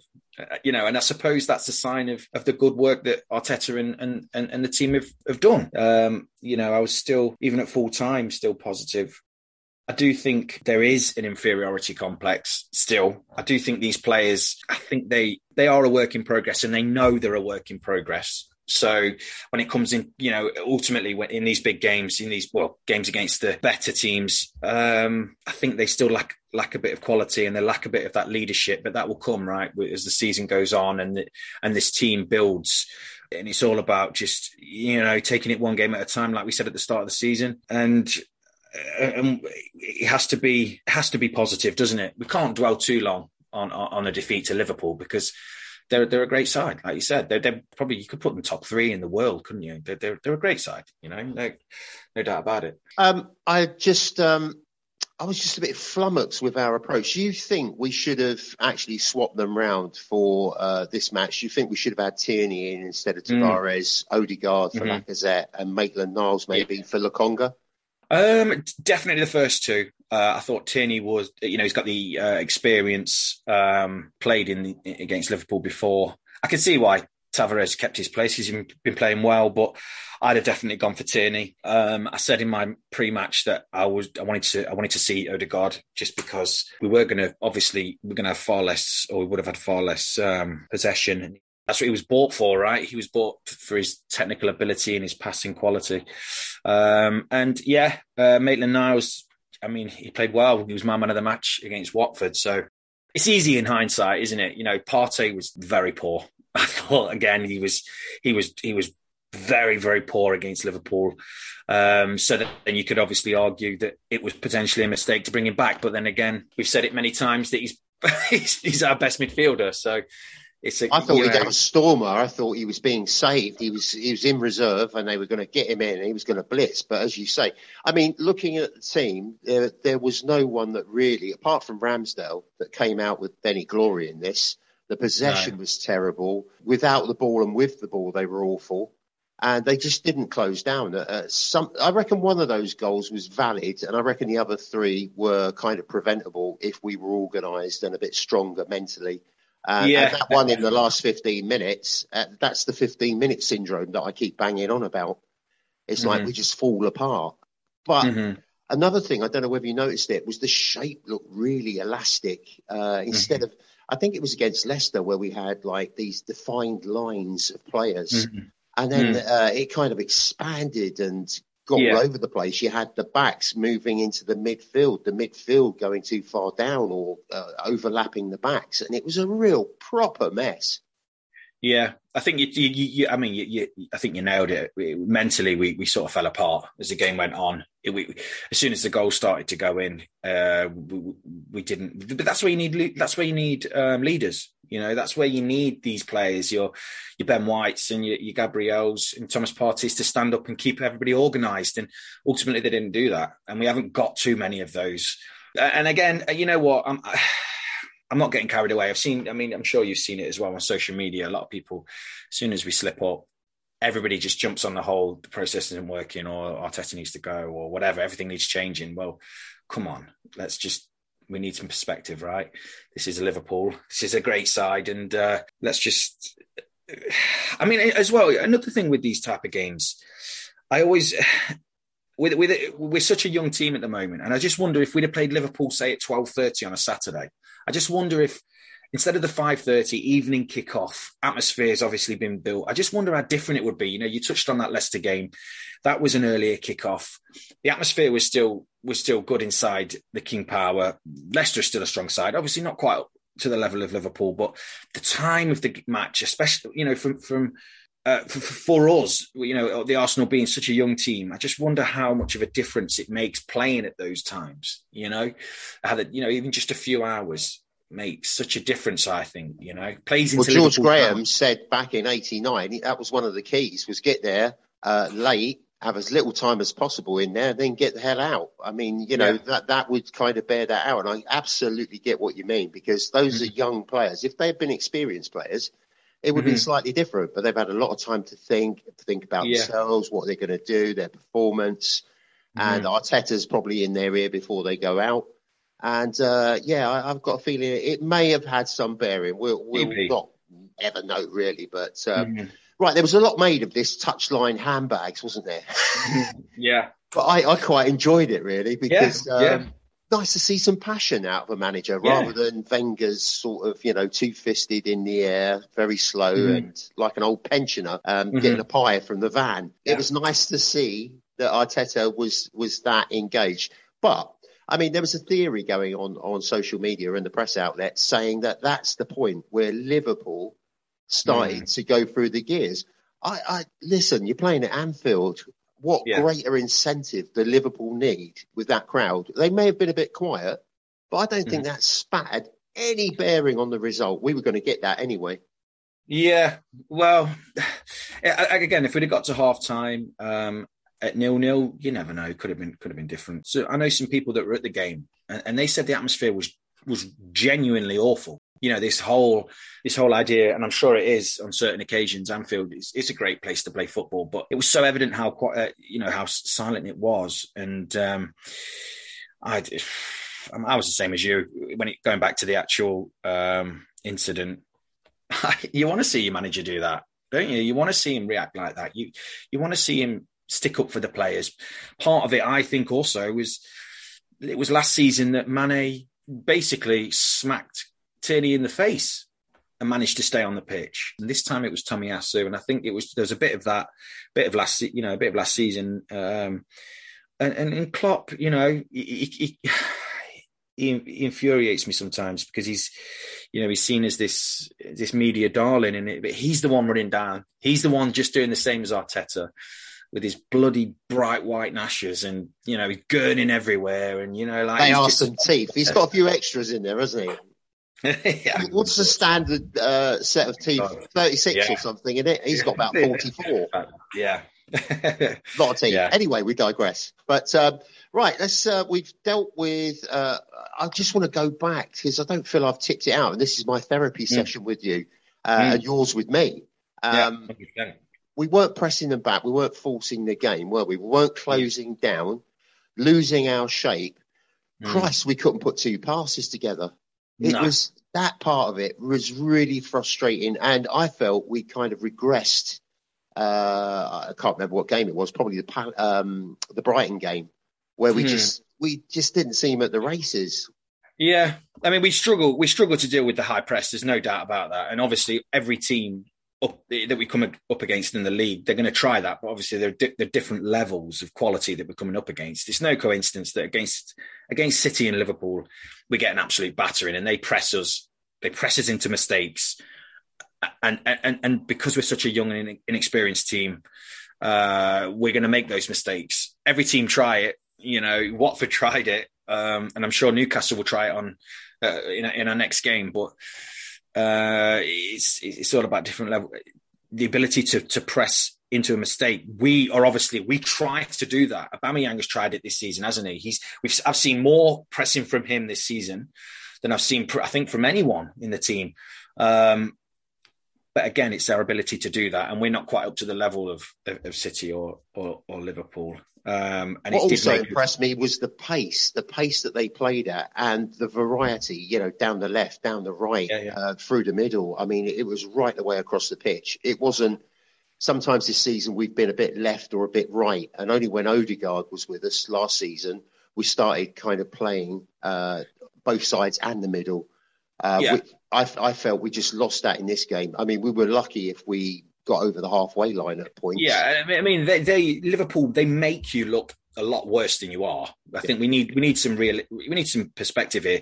They made us look really poor. They played very well. They pressed us into the mistakes, and they made us play badly. And that is a sign of a really good side. There's no doubt about that. That's what the Invincibles used to do. That's what the great Man United teams used to do. That's what, you know, ultimately that's what Jose Mourinho's Chelsea did. They were such a defensive, pragmatic team, but they would still press you and force you into mistakes and capitalise on it. And that's what these good teams do. Luckily, there's only a couple of them. And I don't think this season, I do still believe, and I do have faith in Arteta, and I still do believe that these kind of results won't happen that often.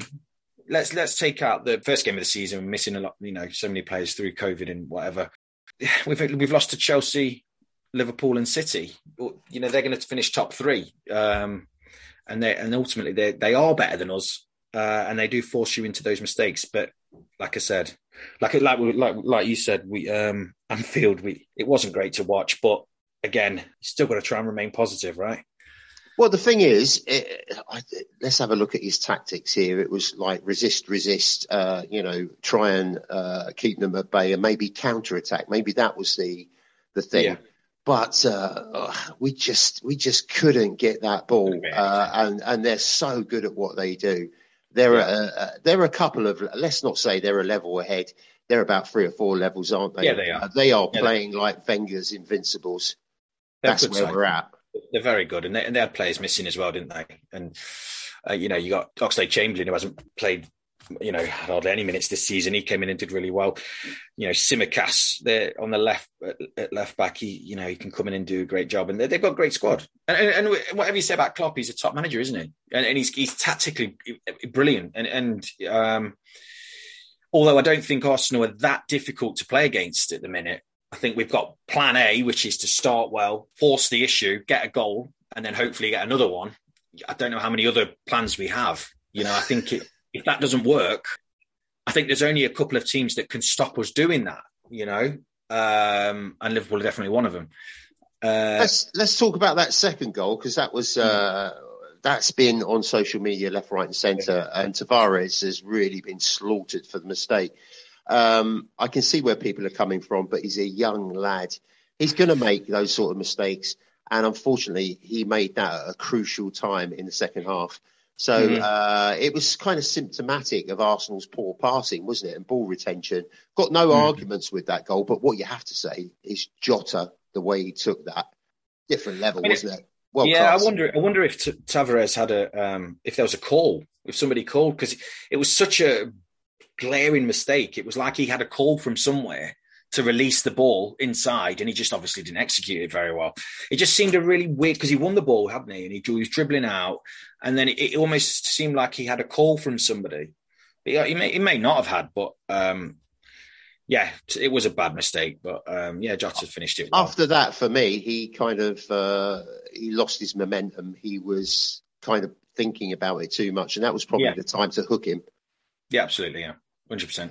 The third goal saw Arsenal's defence, which was kind of the halfway line, wasn't it? Just inside its own halfway line. And then it took one header from Jota to release Mane and across to Salah, and Salah did the rest. I mean, that was a really terrible... We were so far up, we had no way to come back from that. That was ridiculous. No. And I mean, that's again, our heads had gone by then, hadn't they? Yeah. You know, you only have to watch that goal.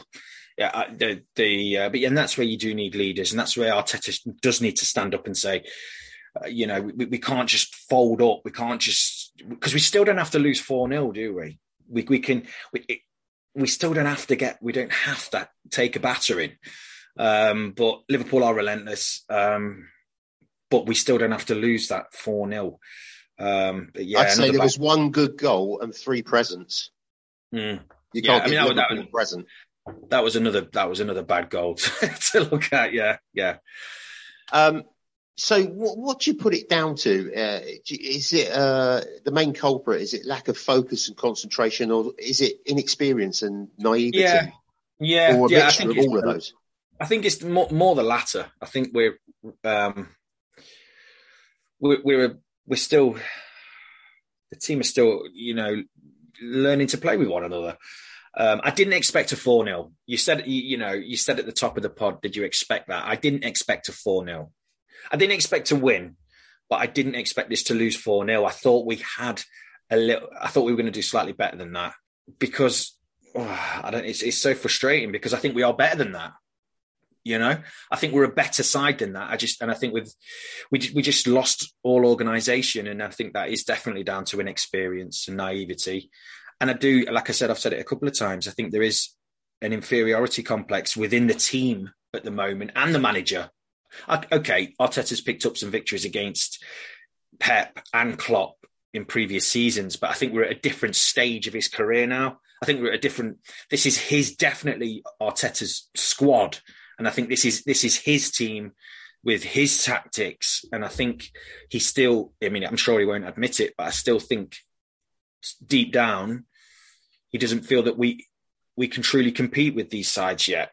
And until we start picking up those results, that won't start to change, will it? I think it was all about we had no way of relieving the pressure. That was the problem, because you know what it's like when you're playing football. If you're just going to defend for sort of 70 minutes, then the pressure eventually, you get run ragged, and you crack. Mm-hmm. And you crack badly. And I felt, because his tactics were to try and hit them on the counter, which was never going to work, because they're just too organised, and their backline was superb, I thought, on the day. But it was a bit hopeful. It was a bit not thought out properly, really. Yeah, they did defend well, but they didn't have too much to trouble them. I think, I honestly think we were set up to try and start well again. I think we to try and, start quick. There was the chance at the start, wasn't there, where I can't remember who crossed it in from the right-hand side, but Oxlade-Chamberlain came round and hooked it away from Saka. Saka was just about to win the header, say 6 yards out, and Oxlade-Chamberlain, hooked it away. And I think we were set up again to try and start brightly and hit them straight from the off. I think what's difficult to plan for is just the sheer tempo that Liverpool pressed us at. That level is hard. Relentless. It's hard to, in any football match, you might expect a certain performance from your opposition. You expect them, and you obviously, come on.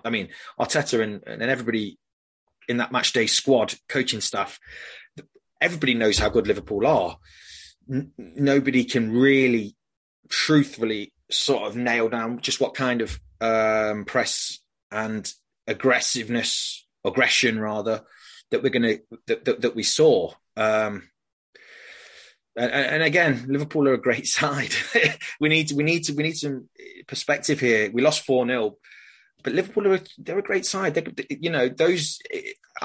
Anyone that sort of finishes ahead of Liverpool will probably win the league, right? And they'll be right up there in the Champions League, and we're definitely not at that level. So let's look at that fourth goal. Minamino just comes on. To practice that as well. Minamino just come on, which was more galling as well, I think. And it's kind of heralded the beginning of the 15-minute collapse, as I've sort of now termed it. No shape, no resistance. Liverpool probably, without Ramsdale, probably could have scored another 4. Yeah. But it was very disappointing that. He was right at the back post, and it just fed through to him. How many? I'd love to know. I'm sure that you can get the stat from somewhere. The combined amount of yards that the ball had to carry from of all 4 goals. Minamino was probably 2 yards out. Salah was probably 3. Mane was probably about 5 with his header, and Jota was probably about 10 yards out. these weren't worldies. They were working it well into the box, weren't they? But we didn't defend well. And again, our heads had gone. Bad goal to concede. Do you think Mr. Saliba's watching the telly going, yeah, I could have dealt with that? He's one for consideration, isn't he, at this rate? But I think it's mentality. Too far ahead. I think it's mentality, though. I do think it's a mentality problem that we've got. It's being able to deal with, okay, we're 2-0 down. We don't have to lose 5-4. We don't have to lose 5, you know? And I think we could have had anyone at the back there. We just got blew away, didn't we? Yeah. One man can't do it on his own. Let's get to the crux of the matter now, because we've taken it on the chin. We're all right. We're going to come back. We'll have another mini run. And we're sitting 5th. So what's the problem? We were 20th not so long ago. Lack of creativity. And more importantly, in attack. Aubameyang was really so poor. How this guy gets, what's he get? £350,000 a week. And he can't tell when he's offside. What's going on? I'm not going to pull him apart, but that really annoyed me. And Lacazette, I think we've got to forget the Lacazette experiment now, because it's proven with the top level doesn't work. He can't create. The physicality of Lacazette's game was just soaked up. And we suffered terribly. And then that puts pressure on the 2 young lads, ESR and Saka. And they were anonymous as well, really. Yeah, I mean, the Aubameyang to start with, he wasn't very good against Watford, and again, he wasn't very good against Liverpool. I think you've got to be looking at Martinelli now, maybe for a chance. He maybe should be given a chance. And I think, but again, we need some perspective. The bigger game for us is definitely the Newcastle game. You're picking up points against those kind of sides, and I still think everybody that we've got, you know, we're going to have to really club together and put the effort in, because there's no disgrace in losing to Liverpool. If we go out on, I don't even know when the game is against Newcastle, Saturday, Sunday, whenever it is, and we crap the bed like we did on Saturday going forward, then there's real problems. You know, Van Dijk, in all honesty, I think we all knew Van Dijk was going to do a number on Aubameyang. And was it Matip as well? I think, you know, these are good defenders, and Aubameyang. I mean, again, we both know that he's on his way down, isn't he? Now he's not a striker that's on his way up. You know, his level is dropping, and whatever we can get out of him this season, he's scored goals and he's done okay this season. But I think this is the best I think we're going to get from him. He is going to have the odd game where he scores, but he's going to go these games where he's struggling because his legs have gone, haven't they? You know, trouble is, you've got a double-edged sword here, haven't you? He's the club captain, and he's the main striker. So for me, he's not undroppable, and he shouldn't be. You know, you've got a vice captain or whatever, bring him in. But the performance is very, very hit and miss. Until we until we sign another striker, he's going to play. He's going to be the main man, or unless Martinelli can come in and really hit the ground running and set the place alight. But I don't really see that happening at the minute. I mean, what would you do for Newcastle? Would you continue with Aubameyang? Or No. I don't think he's done enough in the last 2 games. What's he? You know, a couple of offsides. He's poked in a goal that didn't need any help. His radar seems to be well off. Yeah. Try something different. What you got to lose? You're in 5th place. You might drift down to 8th. But it's still a long season. You know, people will slag me off for that and say, "Oh, you're just accepting second best." What did you expect this season? Come on. Yeah. You know. You've also got, you know, Balogun's scoring for the under-23s. I know he's not quite ready yet. However, these are the options that we've got. We don't have too many, do we, going forward? You know, Lacazette isn't going to be the main striker. I'd probably go with, Aubameyang will probably start against Newcastle, but I think how long do you give him if he continues to, at this level, you know, where it's not just his lack of goals, it's his, he's just not good enough at the moment, is he? He's just no leadership, no contribution. Quality's not there. He's not contributing at all. So Right, January, we're coming up towards that. Maybe see some reinforcements. I would expect that Mikel and Edu have had a chat over a coffee and a bourbon, and they've kind of ironed out that they have to get a striker. Because we need someone, we're not going to get him, someone like an Henry who can function within the strike force, but he can get you a goal from anywhere and against the run of play. That's what we need. So let's take some names. I'll throw them at you, literally. You catch them that end, and you tell me whether you'd have them or not. Go for it. Tony. I'd take him. I'd take Ivan Toney. I kind of saw a few things that I liked when I was watching him, and let's get to the other names because that will point out why I liked him more than the others. Ollie Watkins. No. Wouldn't bother. Calvert-Lewin. Yeah, I would sign Calvert-Lewin. Very rounded, good striker. He's good in the air, leads the line well. Yeah, I'd take him. Dress sense is a bit dodgy, but. Oh, let's not even go there. It's a charity shop job, isn't it? Isaac. I think he's good, yeah. He's a good sign. I'd go for him, yeah. I'd take a punt on him. Valavic. Sounds like a mineral water. Yeah, I think any of these would be pretty much better than what we've got, really. But yeah, I'd take him, yeah. There's just one more, and I haven't had a chance to look him up, but we'll throw him in there. En-Nesyri. That's E-N and then Naziri. Apparently he plays for Sevilla. All right, okay.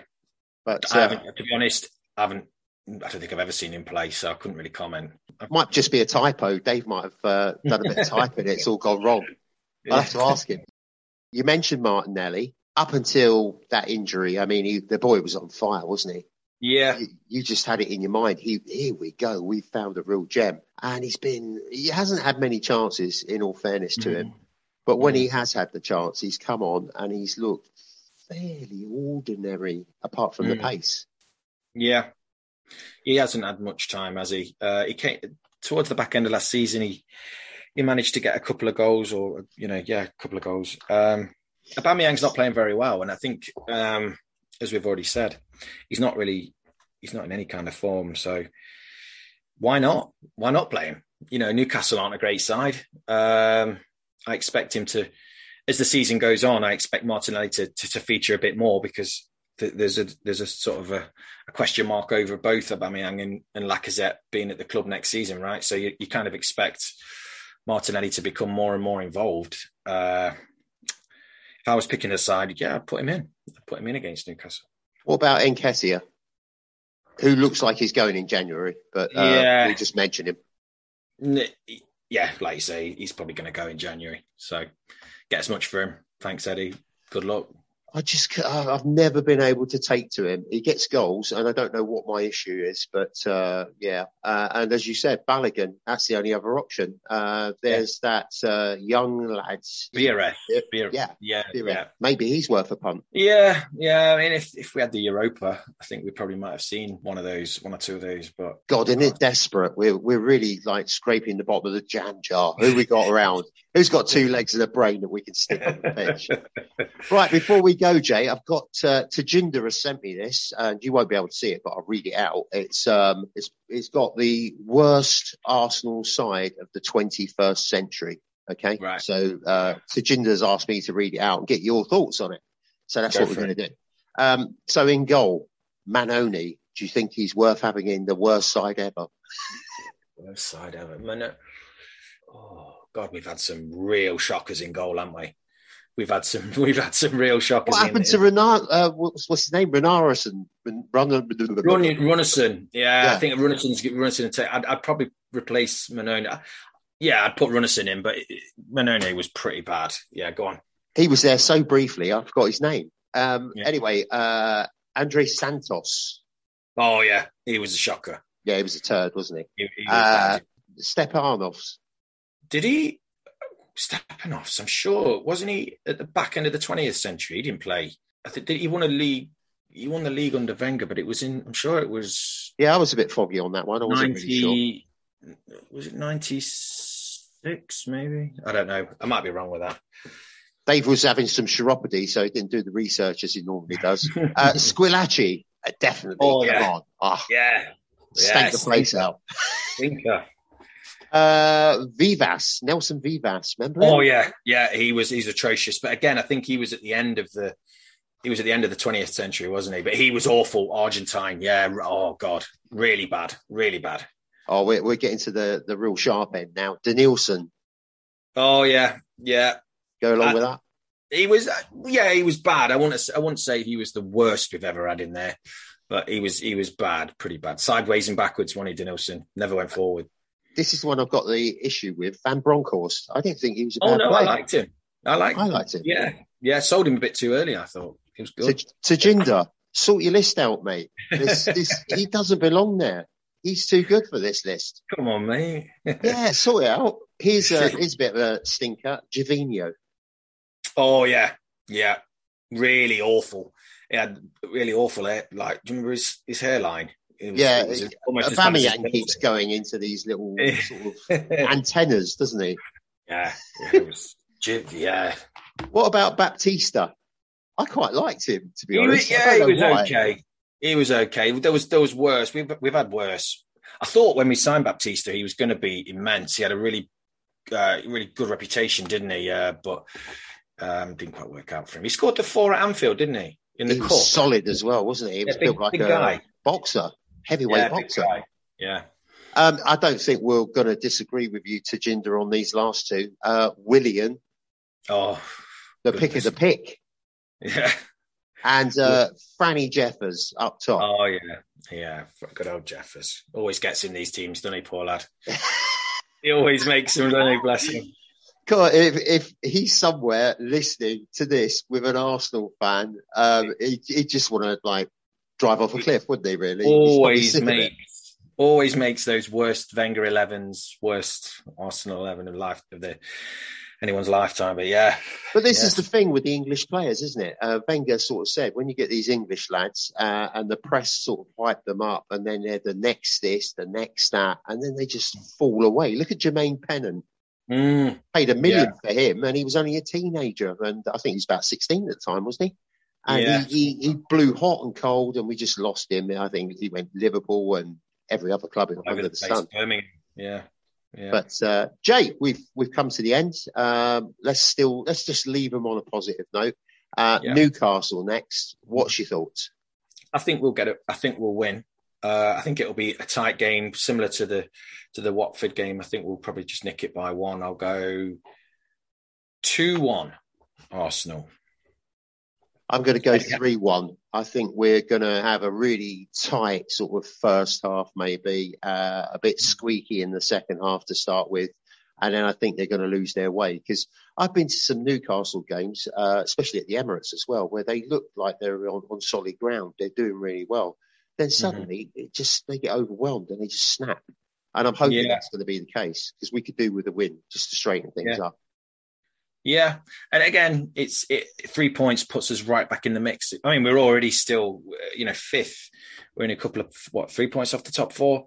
So, even after such a heavy defeat, we're still in a good position. And 3 points against Newcastle, again, puts us right back in there and puts us in a good, it's Man United after that, isn't it? So puts us in a good position for. Have you noticed how many teams we've played recently that have sacked their manager? Yeah. Norwich, Aston Villa. You get beat by Arsenal and Klopp's fairly safe, though. We can assume that. So let's leave the people on a positive vibe. What's your resounding takeaway from, to coin a phrase from Isaiah, your takeaway from the Liverpool game? What can you see as a positive?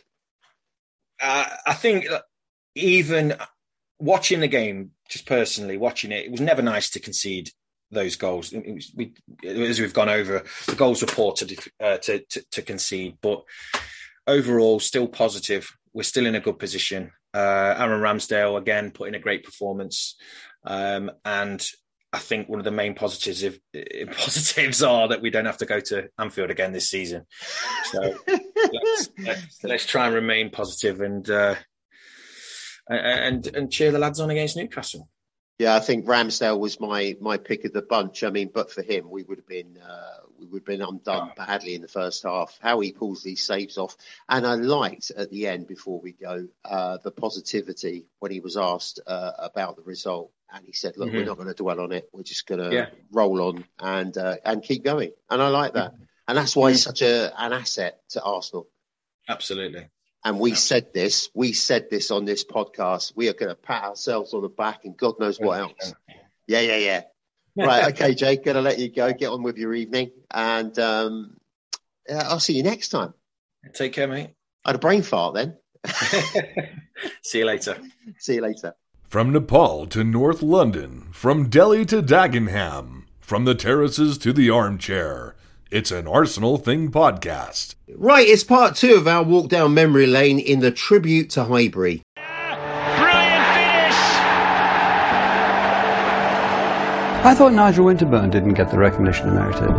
He was such a good defender. He could move up the field, and I think he didn't get the recognition he deserved. Ian Wright, just because absolute legend, always score a goal in the right place at the right time. My first ever game, Arsenal-Everton 2-0, one of the most memorable goals I've ever seen. And he lobbed over Southall, and Southall didn't even realise it went in. A magic goal from Ian Wright! My favourite player would probably be David Platt. It's the earliest memory I've got of any Arsenal player, and I was quite young, about 9 years old. I just remember him. He was quite old, about 33, but he was still brilliant. I think Patrick Vieira was a fabulous player for Arsenal for many reasons. A Frenchman, a black man and a captain of Arsenal, and a fine player, probably one of the best in the world in his position over a long period of time, is something I think Arsenal can be proud of as well. Dennis Bergkamp, I mean, mustn't forget what a genius he was. I remember a goal he got against Barnsley in the 98 season when we sit now in the West Lower. And he was in front of us, running towards the goal, and he shot, and it really just swerved right out and inside the post. Only Bergkamp can do this. I've thought about this, and I'm going to pick a player who wasn't really a star in his time at Highbury, but he did it for me, and that was Gilles Grimandi. Because he just fought and fought and fought. He never gave up, and he wasn't the most naturally talented player at the club. But I do remember one match when we won the double in 97-98, and almost all the players were out, and I think he was one of the few senior players available, and he scored, and we won 1-0. And that goal was as important as any goal at the end of the day in winning the league. So, Gilles, if you're watching, respect. Gilles was one of the 80 players from the last half-century who paid their own personal respects to Highbury at the closing ceremony. The parade of so many Arsenal legends and the messages written on the walls of the marble halls showed how much the old ground meant to the players. I owe Highbury so much. I mean, I've been lucky because I not only had a football career here for 12 years as a goalie, I was a goalkeeping coach for 28 years. I say, you know, without Arsenal, without Highbury, there would be no Bob Wilson. Oh, good work by Wilson! I've always said that when I walked out here, I felt it was like a cathedral. And for me, it was a bit spiritual, to be honest with you. And I still look on this place as being far more than a football ground. It's a warm place. You know, I know the tea lady here. She still knows I have 4 sugars in a mug of tea, and you know, little things like that. And you know, all the people that work behind the scenes, they was here when I first signed in 1980, which is 26 years ago. And I think that's what makes this club special. Well, Highbury is the typical English stadium. It smells of tradition. You look at it, it's history. Just being in there, you know you're part of something. When I first joined, I remember having the press conference, walking up the stairs, seeing the boardroom, seeing the trophy room, looking out in the stand towards the pitch. It stands for English football. That's what I came to England for, and that's what I found. I grew up there, and it was a very special place for me. In my day, as it was for the players before me, Highbury wasn't only where we played our games on a Saturday. Highbury was where we trained. Highbury was where we lived, really. the Arsenal don't believe in stunts. For them it's steady groundwork, tuning muscles up to the highest pitch. And now the boys are having a bit of practice on the field. So Highbury was a place where skills and technique were fine-tuned. Arsenal's stars of the 30s became so good with their heads, they even put on a ball juggling display at the London Palladium on one occasion. Attention was also paid to the physical side, and Highbury boasted a range of state-of-the-art facilities to help fitness and physique. But it was the luxurious dressing room with its heated floors that was the envy of every other club. The dressing room, I think, is very, very special for me because, you know, it was built in 1938 and it must have been like a palace. And when you walk in there, you can smell the tradition in this dressing room. We always have the windows open because of the famous underfloor heating here, and we would see all the fans walking up and down. It was an original, it was unbelievable. The atmosphere, how it was all around you when the players were getting ready to go out on the pitch. It happened a few times that the supporters were not happy, so they shouted at the players from outside here. So you get straight away the response of your performance, you know. But most of the time it's encouragement. You hear people chanting before the game, "Come on Arsenal," and motivating the team and the players. I feel it's a good test, you know. There's a selection when the pressure can mean inhibition. And then you walk out there, you're paralyzed, and you see straight away the player who has that syndrome cannot play for Arsenal Football Club because the pressure is so big. The favourite place for me has to be where we are here now, because the moment you came here, you have the moment of truth. For any player, some can handle it, some can't handle it. I used to be really nervous till I got to this point here, daylight. All through there, I was as nervous as any goalkeeper you'd ever know. But the moment I hit daylight, it was like throwing a switch. This is what you've chosen to do, now go out and prove it again. We had a good feeling when we were running on the pitch. We were almost unbeatable here, and we knew that. Almost untouchable. It was a marvellous club to play for, and playing at Highbury, to score goals at Highbury was just something special. Smith with a shot, a fantastic goal! Most difficult stadium to play, especially for a goalkeeper, because the stands have different heights. The corners are different, so the wind which is coming in is blowing differently.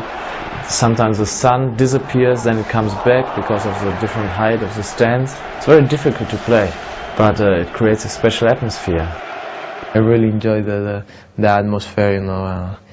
It has been 2-3 years in an amazing feeling inside of me when I was there, and I hope it will continue like that, but 500 meters away.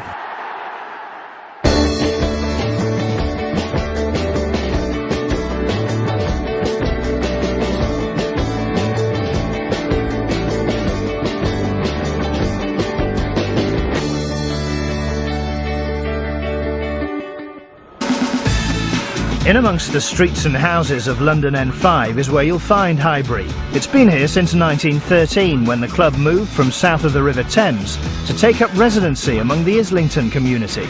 I just live around the corner, and you really get the feeling that Highbury and Arsenal is such a massive part of this area. People talk about community clubs and things that you do for the community. It permeates everyday life. The fact that you're not in some out-of-town a spot by a motorway where there's nothing there but the football stadium, and people are sort of interacting with their everyday lives, and this buzz of the big match just makes it absolutely spectacularly special. When I arrived here for the first time, I felt that first we are surprised, because I said to the cab driver, "Are you sure that you know where you go?" He says, "Yes, we arrive in a minute." I said, "It cannot be true in a minute. I don't see any stadium, you know." A lot of people who come not just from England but from abroad, and one of the things they can't believe is you're just walking down the street of normal looking houses, and then suddenly this very beautiful and elegant Art Deco with the cream and the red, it's just so striking, and it gives you the sense of history as well, because it's obviously goes back to the beginnings of Highbury and football being played in this part of North London. So, how did the Gunners end up at Highbury, particularly as they began life in South London as Dial Square back in 1886? Plumstead Common was the first home of the team of armaments workers who swiftly renamed themselves Royal Arsenal, then Woolwich Arsenal when they entered the Football League in 1893. By now they'd moved to the Manor Ground, where they led an inauspicious life spent among the lower reaches of the first and second divisions. But the move to the north of London was to change all that. Arsenal moved here in 1913, and the reason they moved was basically they were a run-of-the-mill club going nowhere in Plumstead. The ground that they had there was very poor in terms of public transport facilities, but most of all they moved because their chairman, Henry Norris, was a really immensely ambitious and ego-driven man. And what he originally wanted to do is he wanted to amalgamate Woolwich Arsenal with Fulham, who already were playing by the Thames in this delightful stadium at Craven Cottage, and for both clubs to play there. But the Football Association put their foot down and said, no, you can't.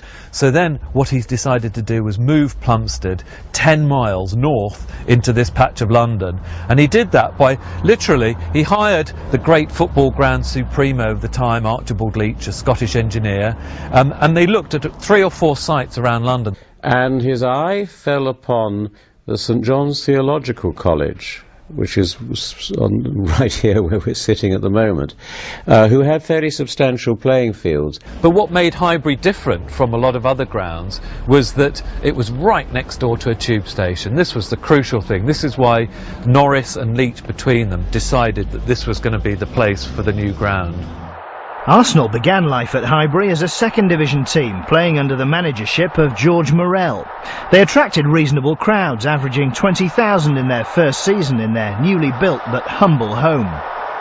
It was basically a bog standard ground of the time. One stand, a very basic stand with about 4,000 seats with a terrace in front, and the rest of the ground with 3 sides of terracing. Big, uncovered mounds, not an inch of cover for standing spectators, crush barriers, very few toilets or facilities, very few entrances actually to the ground, just in the corner by the tube station, nothing on Highbury Hill at all. In planning terms, an absolute nightmare. It would never be allowed in this day and age. The modern-day Highbury and the amazing new Emirates Stadium are a world away from these modest beginnings in terms of facilities and features. But what they do share is the same postcode. The move to the new stadium means Arsenal stay in N5, and it's been a vital part of the relocation plans from the start. Playing anywhere else wasn't an option. It's another dream come true, because being here and playing in front of 38,000 people, when we know every game we could sell out another 20 or 30,000 seats as a minimum. So we needed to move. The question is, where could we move to? But to stay in the borough and to stay locally, which is only 5 minutes away, and build a state-of-the-art stadium is something which will be the pride and joy, I'm sure, for every Arsenal fan. The idea that they were going to go and play maybe at Wembley or out on the M25 or God knows where was just, I think, unthinkable. And the saving grace to the romantics who can't really bear the thought of not being here, the saving grace is that we're just over there. That was vital to me. Not to say from now on you have to go to South London. That would have been a disaster. That's a big achievement of the board to have realized that and to have materialized it, that just walk, you don't lose your habits, just walk in a bigger flat, you know. You still come home, the flat is just a bit bigger.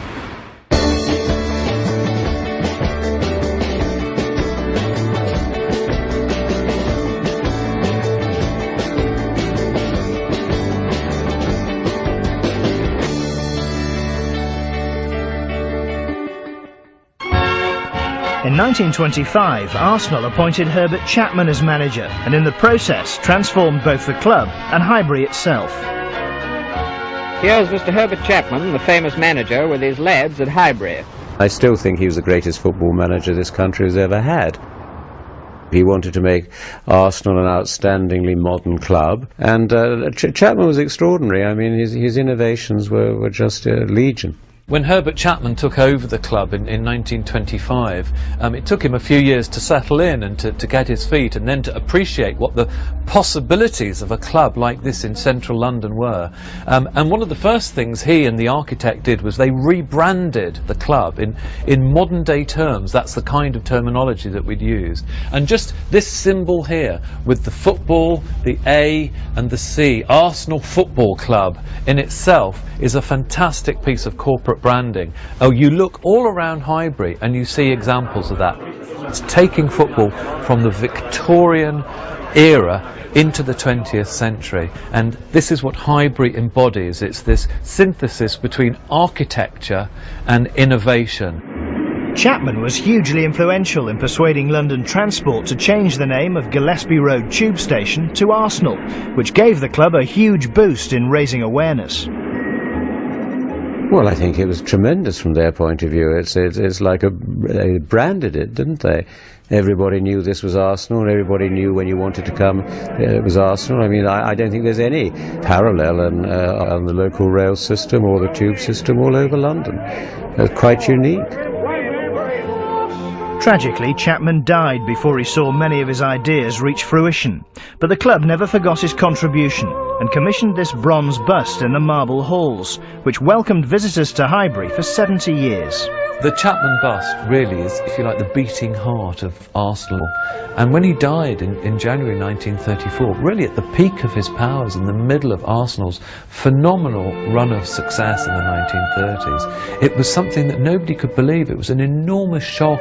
So that bust is not just for his achievements, but that sense of loss that people felt. And who better to sculpt his likeness than Jacob Epstein, one of the greatest artists of the time. It would be a bit like a Damien Hirst or a Tracy Emin or someone like that being asked to sculpt Arsene Wenger.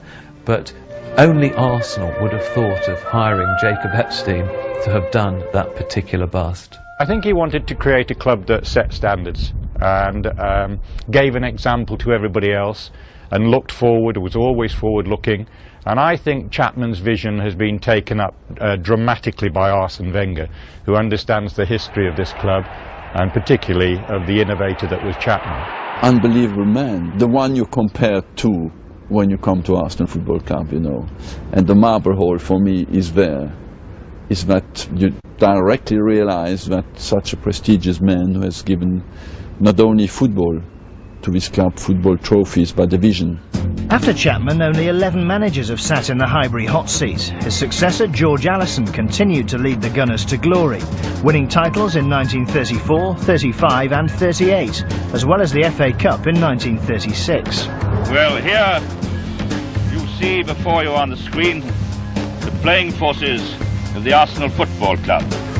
Allison's assistant, Tom Whittaker, graduated from trainer to manager and landed 2 league titles in 48 and 53, as well as the Cup in 1950.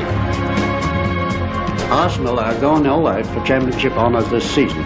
We have some of the finest players in the game today, and they will certainly be leaving their mark in league football. Bertie Mee, seen here in the white coat, followed a similar career path to Whittaker, moving from behind the scenes at Highbury, where he was physio, to take on the prestigious role of manager.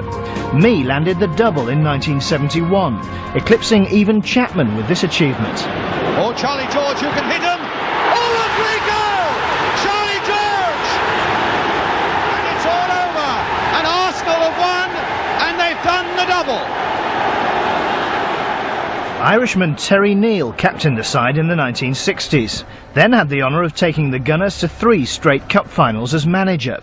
And the next man to bring silverware back to Highbury was another former Arsenal player, George Graham.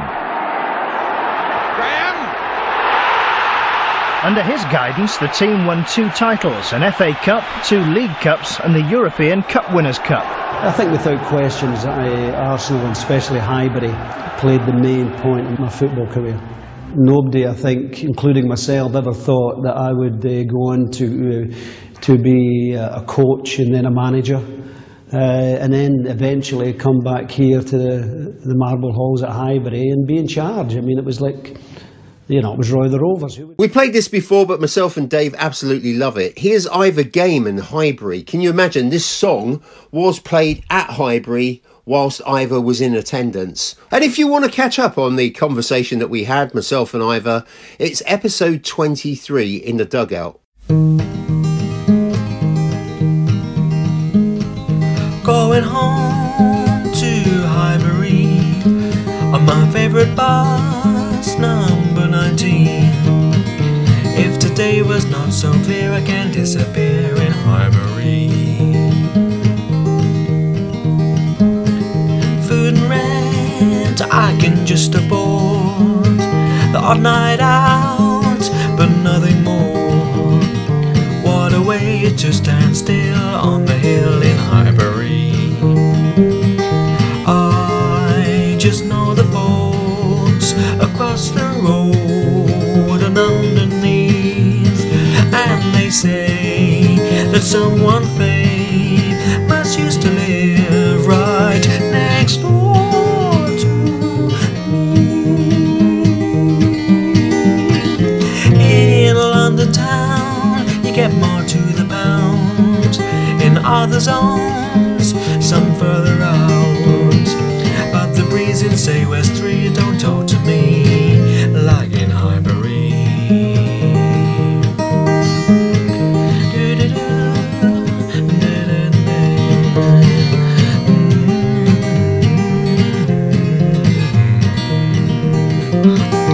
I just know the folks across the road and underneath, and they say that someone famous used to live right next door to me.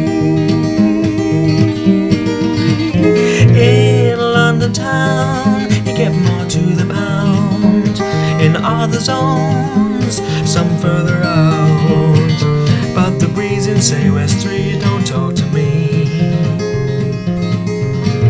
like in Highbury.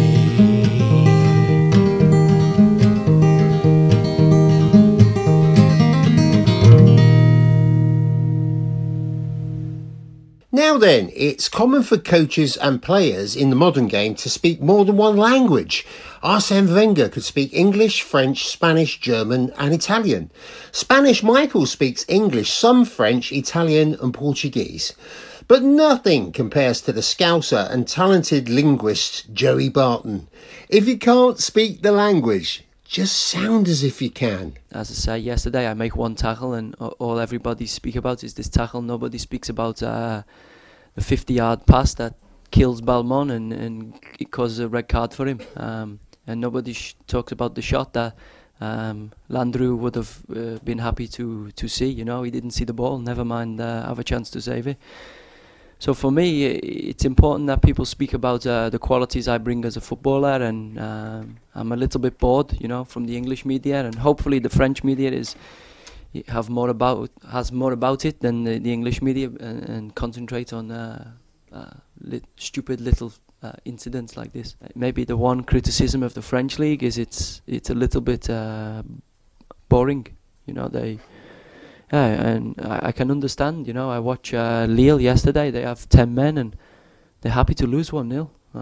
You know, they have 10 men, and for me, you might as well lose 5-0 as 1-0. You know, it's still no points. He's Argentine and I'm English. It's big difference, big difference. A big ocean. The Atlantic is different. It reminded me of another fluent French accent. I was pissing by the door.